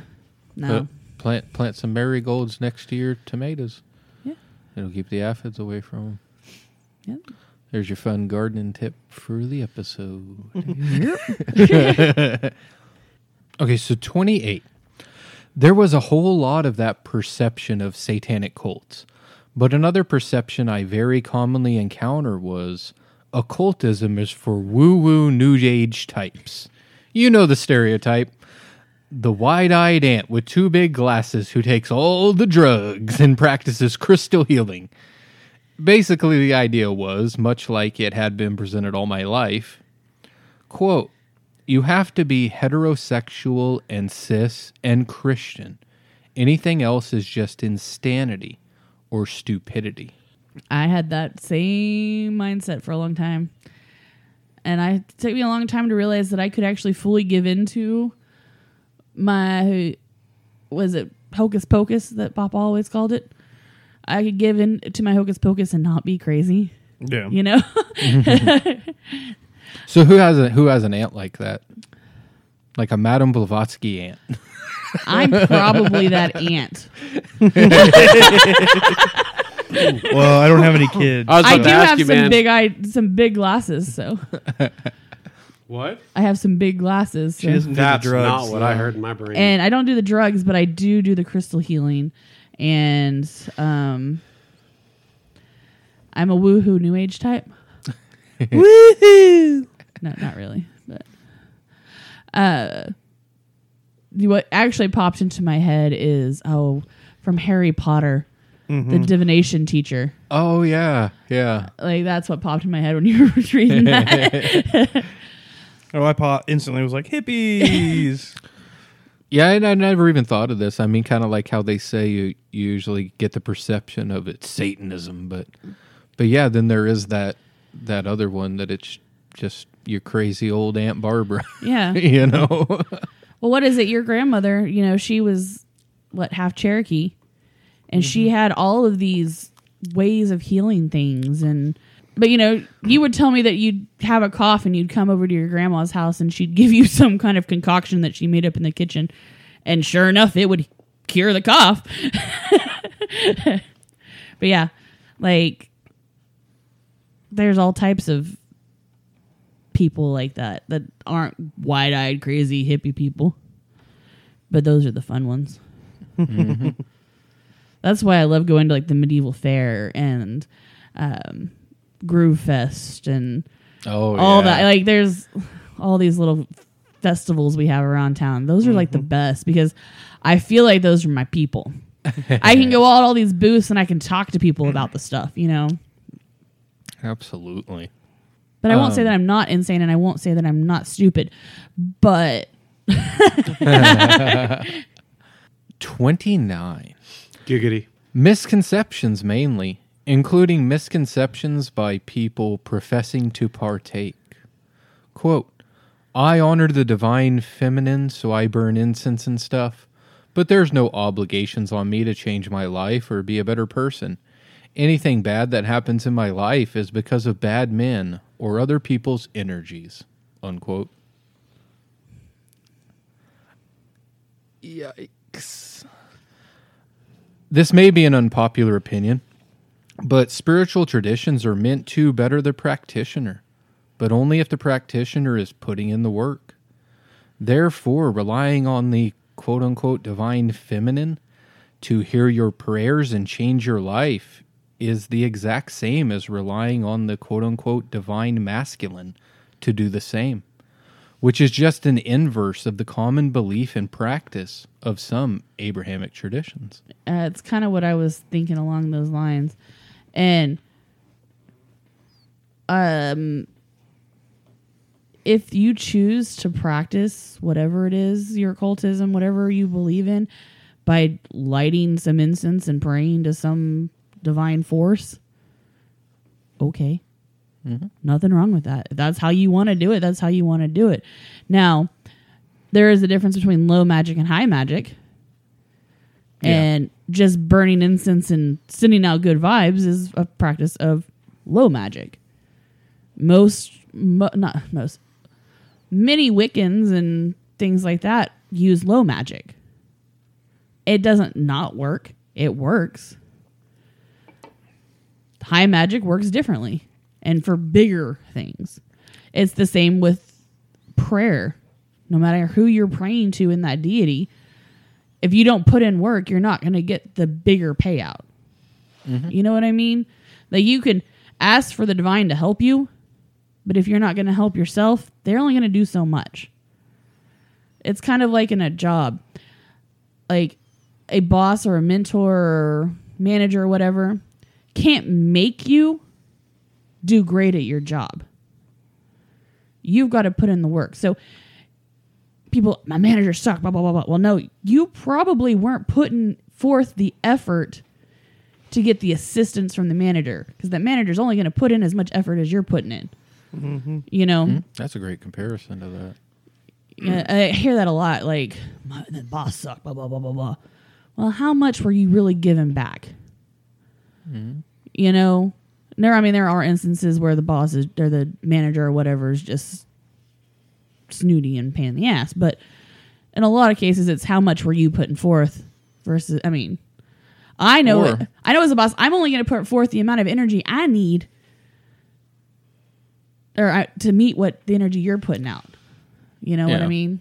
And in that instance, how much are you putting up with? Yeah. You could go fuck off and do something else. Yeah. So, yeah. All right, number 30. One misconception that still rears its head from time to time is that we don't bathe regularly, that we're unkempt. I sat next to that smelly kid in church many times. But what's funny about that to me is that's more that people confusing occultists with hippies. Yeah. And I say most occultists, like I say, you practice high magic, or not only do you bathe, you spiritually bathe, you ritually bathe. Yeah, like Yeah. I know for me, that's one of my big things. Like before a ritual, I prefer to take a shower. Absolutely. You know, and I like it's just part of the ritual. You know. Heck, I do part of my. I've worked on my lesser banishing ritual in the shower. The only as place I'm cleansing myself, I'm cleansing my soul at the same time. The only place I ever have peace and quiet is in the shower. Many times I meditate while in the shower. But yeah, it's just back to that stigma of everybody thinks that spiritualists Just stinking hippies. Stinky hippies. I mean, yeah, you're going to get those who are all natural, Sure. you know, but in the end, a lot of times when you are all natural, once you've done it for long enough, the actual stinky part kind of goes away. You kind of find other natural things that cover that up and absorb the smells, and like brushing your teeth with baking soda versus using toothpaste. Now I'm almost sure this one came from one of my fellow druids. Yeah. I can't be entirely certain, but probably, because a lot of people think that a lot of like druidry is living a hermetic life. Yeah. Not a hermetic life. Where we live out in like by the river and stuff. Because you got that sticks long in our hair and those and long beards and yeah. Or we got deer antlers on our head and stuff. I mean, I'm sure there are stinky occultists out there, but there are stinky everybody's out there. Mm-hmm. Oh yeah. So yeah. like I personally have been trying to use more natural deodorants. Solely because, you know, they're starting to find out that the aluminum that they put in the deodorants, it could be causing dementia and Alzheimer's. What? You mean aluminum isn't good for you? Only when it comes to aliens and is in a hat form. Or is that just what the government tells you? Oh. Is anything that ends in eum good for you? Helium? Uranium? Potassium. Too much potassium is bad. Calcium. Too much potassium Calcium? will kill you. Too much calcium will kill you. It's moderation. Helium in moderation is freaking hilarious.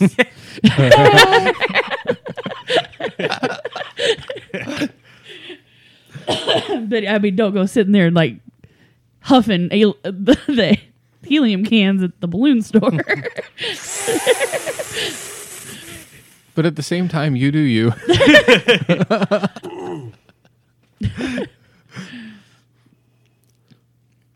Another misconception, just because I'm into this stuff doesn't mean I disregard science. Science is very much a part of it. We just talked about that earlier in Yeah. this question thing on last episode. You accept science into your beliefs. Well, a lot of it is science that science just hasn't defined yet. Yeah. Think of alchemy. What was it on And, you Yeah. know, Astrology. astrology, all that stuff. It's stuff that is now a recognized science, but it was magic before. Sure. You know? Yeah. I mean, even herbalism is... Oh, yeah. My doctor told me to take certain herbal supplements instead of medications. Because I told him about my fear. He wanted me on this one medication, and I talked to him about my fears on it. And he's like, well, you can actually use, you know, this oil, the omega-3 oil and this, and it does basically the same thing. So, I mean, even doctors are starting to realize the benefits of herbalism. Yeah. Yeah. And so...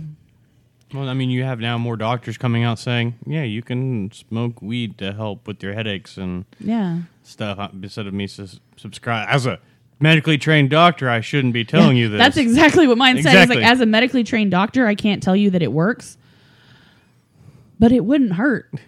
Like, that is exactly what I told him about my anxiety and medical marijuana. Yeah. He's like, as a classically trained physician, I cannot tell you that it works. And he said, but I've also not heard of it hurting any. I just like the way he put it. I was just like, all right, I'm going to read between the lines there. You smoke too. You know he does. He does. He's awesome. And I wonder how much of that is a projection, because ever since kind of the birth of science, it's been science on one side and religious dogma on the other. That's because there's like I said, talked about before, there's a lot of religions that if science disproves them, it very detrimental to the religion. You know, heck, even the Catholics came out recently like, you know, aliens might exist. And they've kind of rewritten how it would work, you know? They're to the point that maybe there's something to this. Like They're like, oh, shit, we're about to get destroyed if this comes out.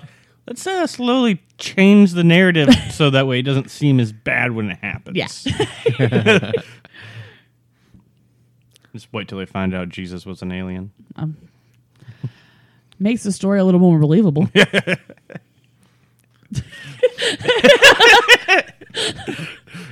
Just gonna throw that out there. He could have been a Pleiadian. Yeah. I mean, he could be our Lord and Savior, Chad. God, the irony in that. Oh, that would be so ironic. Oh.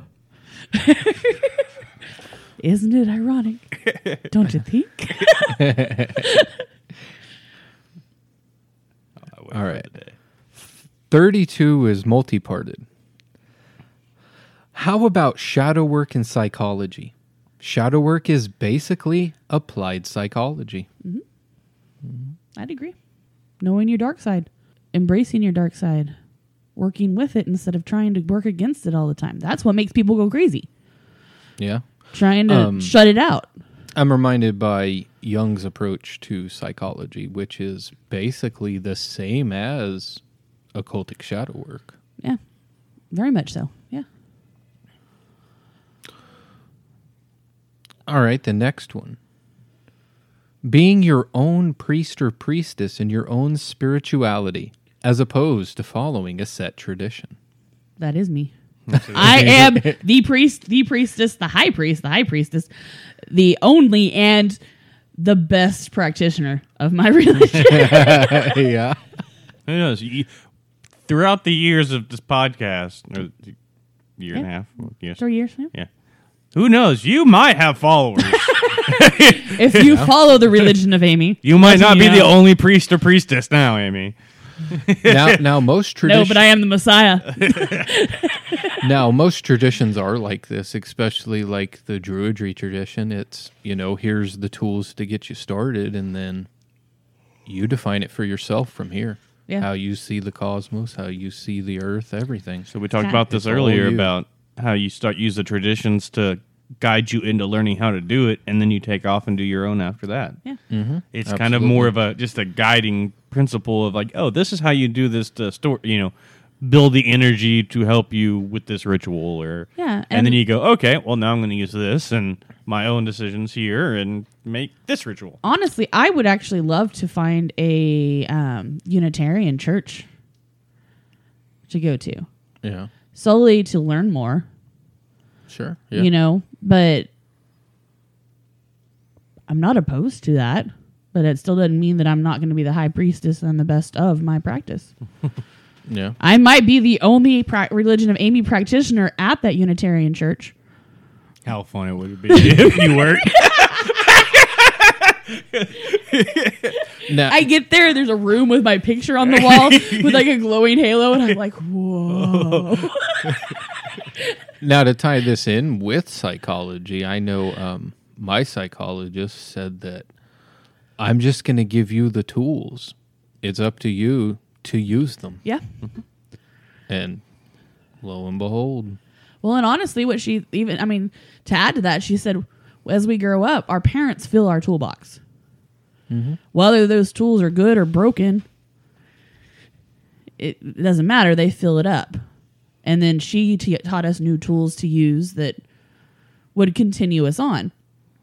And that's kind of how I feel occultism is. Each book I read gives me a new tool to put in the toolbox. Yeah. If it replaces another tool, so be it. If it works better, then if you find something that works better and faster for you, you can use that. But sometimes you do have to resort back to the older stuff you learned, but you got to remember it all and you got to learn it all to know what to use. The next part of this one is using quote-unquote unapproved substances within your spiritual and mental development. We talked about this last episode. Do In you. moderation. You do you. You do you, boo-boo. And if it becomes a problem, seek help. And I will stand by that one. So I will say this.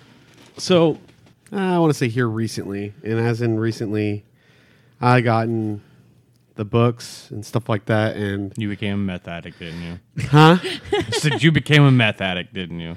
So I got the books and all the other stuff He's not to kind of denying help it. me get more understand more about Jewetry. And the one thing I can say is when I'm certified, we all know that, okay, with the whole marijuana. Crazy? Oh, yeah, that too. I'm like, turtles. You are a licensed medical marijuana. I am. Patient, yes. Because, yeah, it really did help with the whole cancer stuff. And just pains. But regardless of that, the type that I do partake in, I don't take a lots of. It's more so just to kind of relax myself down. But with reading and actually taking in some of the stuff with the book that I do have and the books that I have on my phone, even listening to it, it doesn't put me to sleep. It doesn't relax me. It more so puts my brain into an attentive mode to where it does allow me to take it in deeper. Yeah. Now, the funny fact about that is that I could understand it during that process, but as soon as I walk away or go to sleep, it's rereading that same situation or same part of that book over again to retract it, and I learn more things every time I do it. And that's the conversation that Dave and I had the other day. Is the fact of the matter is that the deeper you go in, and yes, using marijuana, if you will, to retract some of that information in, it's not so much that it means more, but it has a deeper meaning, if that makes sense. I know that in the few times that I have partaked, I tend to analyze things a lot. And I get sucked into How it's made.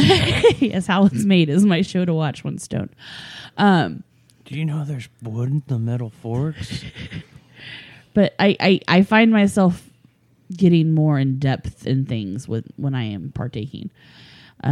More in the moment, you'd Yeah. say. Exactly. So, I See- mean, it could work. I mean, it just depends on what you're doing and what works for you. Almost the opposite for me. Like when I partake, as Amy would say, I'm so much inside my own head. I can't focus on anything. I can't keep anything straight. And so trying to do stuff, a ritual or something like that, I'd be messing up so many things and doing things out of order. And I think we talked about this before. I think meditation might be a good thing for you to do while doing it, because then you're just looking inside your own head. yeah, And that's what a lot of meditation is. I couldn't do the lesser banishing ritual while high at the moment. Yeah. Because I would be missing steps and doing them out of order because my mind just gets scattered. And so some people can't use substances. Some people do better with it. So I can't multitask. This one is from somebody who's down here in the Bible Belt with us. Hi, brother. hello. All right, there's the obvious of it's of the devil, and it's not real. And the occasional both of those at the same time, which shouldn't make sense. But theocrats aren't rational. Yeah, that's 100%. I have gotten that from the same person who, well, that's the devil's work there. And then next just time all it in your happens, head. it's all in your head. It's not real. Which one is it? What fits your ideal at the moment? I guess that just means that they just announced the devil ain't real. Oh. Subconsciously. Reading between them lines. You learn to do that pretty good down here in the Bible Belt. The most common misconception I've come across is that witches are super secretive. I have people ask me about my pinnacle necklace all the time, and that sparks some amazing conversations. I think that dwells from the fact that they don't recruit. It's not like a Christian that's going to go and knock on your door, or the Mormons. Do you have a moment to speak of our Lord and Savior? You know, they're not going to come and knock on your door and try to get you to come to church with them and all that. I mean, the Jehovah's Witness, the Mormons, those are like the most common two that come to your house and knock. Sure. But I know at the Baptist church that I went to, we would have witnessing nights. And that was when we would go to door in the neighborhood and invite people to come to church with us.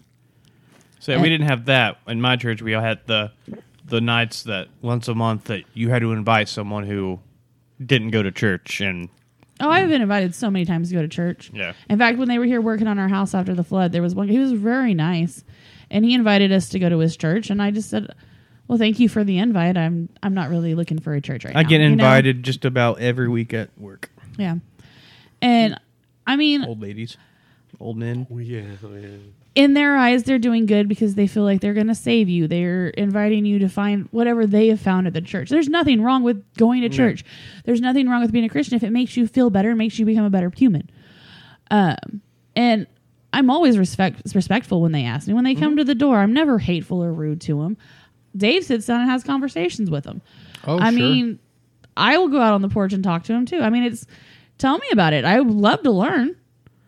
It doesn't mean I'm going to follow it or whatnot, but that's not something you find in a lot of pagan communities. It's not that it's secretive; it's that you have to search them out. They're not going to force their beliefs on you. They're not. They want you. If you're interested in it, they know you'll come and ask them. Basically, if you are destined to find them, then that's kind of a sign of that synchronicity that the universe has directed you towards them. Yeah. I mean, this podcast is probably the only way we truly talk about our occultism.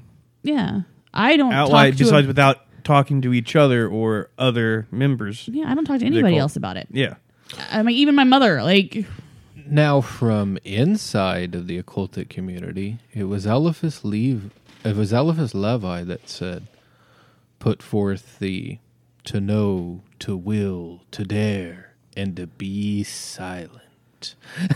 Well, and what the word occult is about the secrets. Mm-hmm. You know, it's honestly a lot of the knowledge in the occult is not meant for everybody. No, absolutely not. You know, and could fall into the wrong hands. You know, there are people who can abuse the knowledge of the occult, and they do, which is why you have to seek it. It's kind of like the Masons when we did the Mason and Luciferian episode. They don't invite you. You have to find them. Well, they have to invite you to a meeting. But you have to find them. You have to find them to get that invitation. Yeah. Mm-hmm. And then you have to go to so many meetings before you can even be indoctrinated into the Masonry as a tier one. Like, you got to work your way up. Now, I can't remember. Are the Freemasons, are they thriving or are they dying out? They're dying out right now. In the U.S., they are. Yeah. But it's one of those, it's a secret society that people are scared of because Of they the do stuff occult. secretly. Yeah, well, they're scared of because of all the stigmas and the misinformation about them. Once again, if are there any Freemasons in the Oklahoma area, I would love to be invited to a meeting. Yeah. Just because I want to learn more about it. It's really interesting to me. And if you ever want a Cyclops involved in it, all you have to do is hit me up. I mean, I'll try and stay as English as possible, but The Shriners might recruit you for the circus. I mean that's cool too. But honestly, like I said, I'll try and stay as English as possible. Come see the one-eyed Cyclops. We learned in our... Let me finish my thought here. Okay. He won't remember it otherwise. I will try and stay with the English language, but even if you listen to this podcast and you listen to the episodes, He speaks me having cursive. going like this and then having hey, yeah, it happens, okay? He speaks cursive at times. I was going to But say, Chad can decipher. according to our Freak Show episode, they treat the freaks pretty darn well. Mm-hmm. So, I was invited to be one, but I qualify because I don't believe in one creator. Yeah, that's kind of my issue too. But Yeah. that's the one criteria that you can believe in any religion, but you just have to believe in the It has one to be creator. a monotheistic. I would guess that's believe in probably why I I've never will. been invited. Would it work if you like believe in like a head god? It just has to be one creator. You have to believe in one creator. So like You can have demigods and stuff like that, but you have to have the one true God, and then Okay. you can have your branches. But You have your boss god, and then he can have all his minions. Mm-hmm. Okay. Because for me, I believe that there isn't one creator. It's many creators. It's just like it is now. We all create something. Yeah. If it's not life, it's the spirit of something else. Like what we were talking about earlier with the art we leave behind, the words we leave behind. All right. The last one I got. They assume I need to be educated on Christianity. They are usually quite shocked when they find out that I study, write about, and manage and moderate a group on Judeo-Christian history and mythology.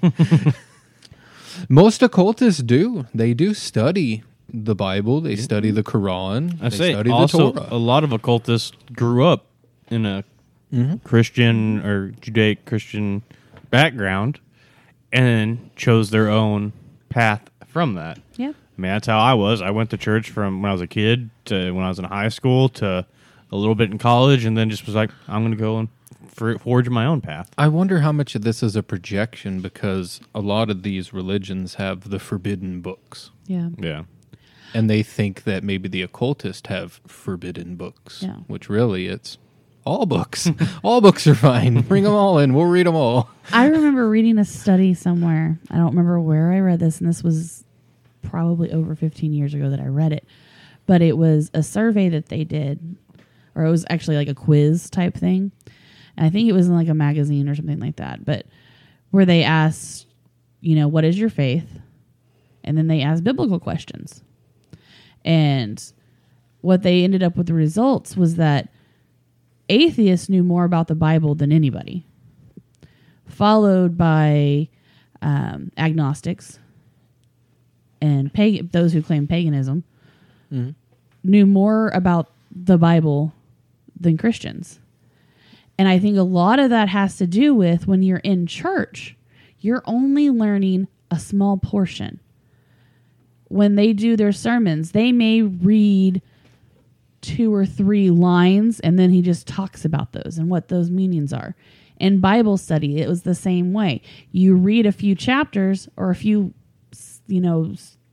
lines from the chapter, and then somebody interprets that for you. And what I notice a lot with occultists is we read it and we interpret it for ourselves. We'll read the whole thing. Yeah, You read between the lines. Yeah. as Yeah. well. Like when we were looking up, and before we did this, last week, I was looking up where Satan was mentioned in the Bible. And every time I'd find Satan mentioned, that one little line kind of sounded dark. But when you read the whole thing, he's such a little speck. Oh, yeah, it puts it into context. Yeah, it's like, okay, well, when you read the whole thing, it's not as scary. It's more like he was just mentioned as like A passerby. a passerby. Yeah, like nothing ever describes Satan in the Bible. Nothing ever describes Satan's angels in the Bible or his demons. Nothing ever talks about how he deceives you. Nothing ever it's all about he deceived, he fell, he has angels that battle God's angels, but nothing really goes into depth on it. It's so vague. The closest would be if you think it's synonymous with the dragon in Revelation. Yeah. But that's the closest I can think of to any kind of physical description or anything like that. And that was more to me. They always try to tie Satan to the serpents. The snake in the garden. Snakes are so freaking cool, though. I love these Which is snakes. really telling because a lot of the old ancient religions honored and revered the snakes. That makes me think of And the like the serpents. Mayans. The Mayans worshipped snake gods, and Greeks had Yeah. Greek snake gods, and we're not like they weren't snakes, but I've they were talked about snakes were in their rituals, and for a long time. I'm still convinced the snake is my spirit animal. You know, I dream about snakes all the time, and in those dreams, those snakes talk to me, and we carry Amy's a on. Slytherin. Yes, we carry on conversations, and sometimes in my dreams I'm scared of the snakes. Sometimes I'm fascinated by them. Like, if there's an animal I dream about, it's snakes all the time. And Hulk Hogan. So, Is he an animal or what? I think that's all of our misconceptions that we have for tonight. Yeah. Like I said, the more we have, we'll read them in other episodes and stuff like that. Oh yeah, we'll start doing little segments, and you can submit those if you have any to On our umpnormalcy@gmail.com or on our Facebook, Instagram, or Twitter @umpnormalcy. And also on our Discord. You can join our Discord. Discard. Our Discord, and we can even chat about it on there. seriously, join the Discord. All of us are on there, and a few other. Lux is on there. Luxa is on there. yeah, look this on there. Everybody, like, if you join it, you can private message one of us, or you can put it in the actual general chat, which will allow all of us to see it and actually create a conversation with you, or answer, or help you along with questions that you have. But with anything, honestly, it's free. Just join it, talk to us. We enjoy having conversations. We enjoy hearing what's going on with you, or what's going on, any problems you're having, or any questions you have. Whether it takes research or whether we already kind of know the line or the answer, we will help you out. It's also a great place to give us show ideas. Yeah. And we will take that to heart. Or talk about topics that we've talked about on the episode. So, like, I had somebody who was telling me the other day, she loves our podcast, and she always wants to, like, join in the conversation. Well, our Discord is the place that you can do that. Oh yeah, yeah, You absolutely. know, is come and join in the conversation. If you've got some stuff that you want to talk about with the things that we've said, if you agree with us, if you disagree with us, it doesn't matter. All opinions are important. Just got to be respectful. It doesn't matter if you agree with me or not, as long as you're respectful about it, and I'll be respectful to you. And yeah. our Facebook group too. Yeah, and our Facebook group too, same thing. Our Facebook group we've kind of been slacking there a little bit. That's my fault. I haven't really been making the artwork for the episodes like I should be. But yeah, we love to communicate with you guys. So message us, hit us up. We like it. Also, thank you to everybody who submitted these stigmas and misconceptions. Yeah, thank you very much. Yeah, thank you very Give us a lot much. to talk about and think about. Yeah. And those of you who are just now listening to the podcast because you saw the post about these misconceptions and stuff, welcome. To our longtime listeners, we love you. Our new listeners, we love them. Love them too. We love you all. Thank you thank you all for listening to us ramble on and on for now almost 3 hours. We're rambling man. And don't forget to check out our brother and sister podcasts. We've got Lux that we spoke about. We've got Lux Occult, Smuts Up, and Ad Hoc History. And then we've got Administrism, Faithline Council, Grognostics. and our lovely Grog guys. And before we go, I got a joke. Bigfoot is sometimes confused as Sasquatch, yet he never complains. Oh, God. That's really good. Tall, dark, and handsome. And don't forget about your paranormal t-shirt with Parabox Monthly. Use the link in the description and promo code Paranormalcy at checkout and get an awesome paranormal themed t-shirt sent to you every month. And until next time. Keep digging.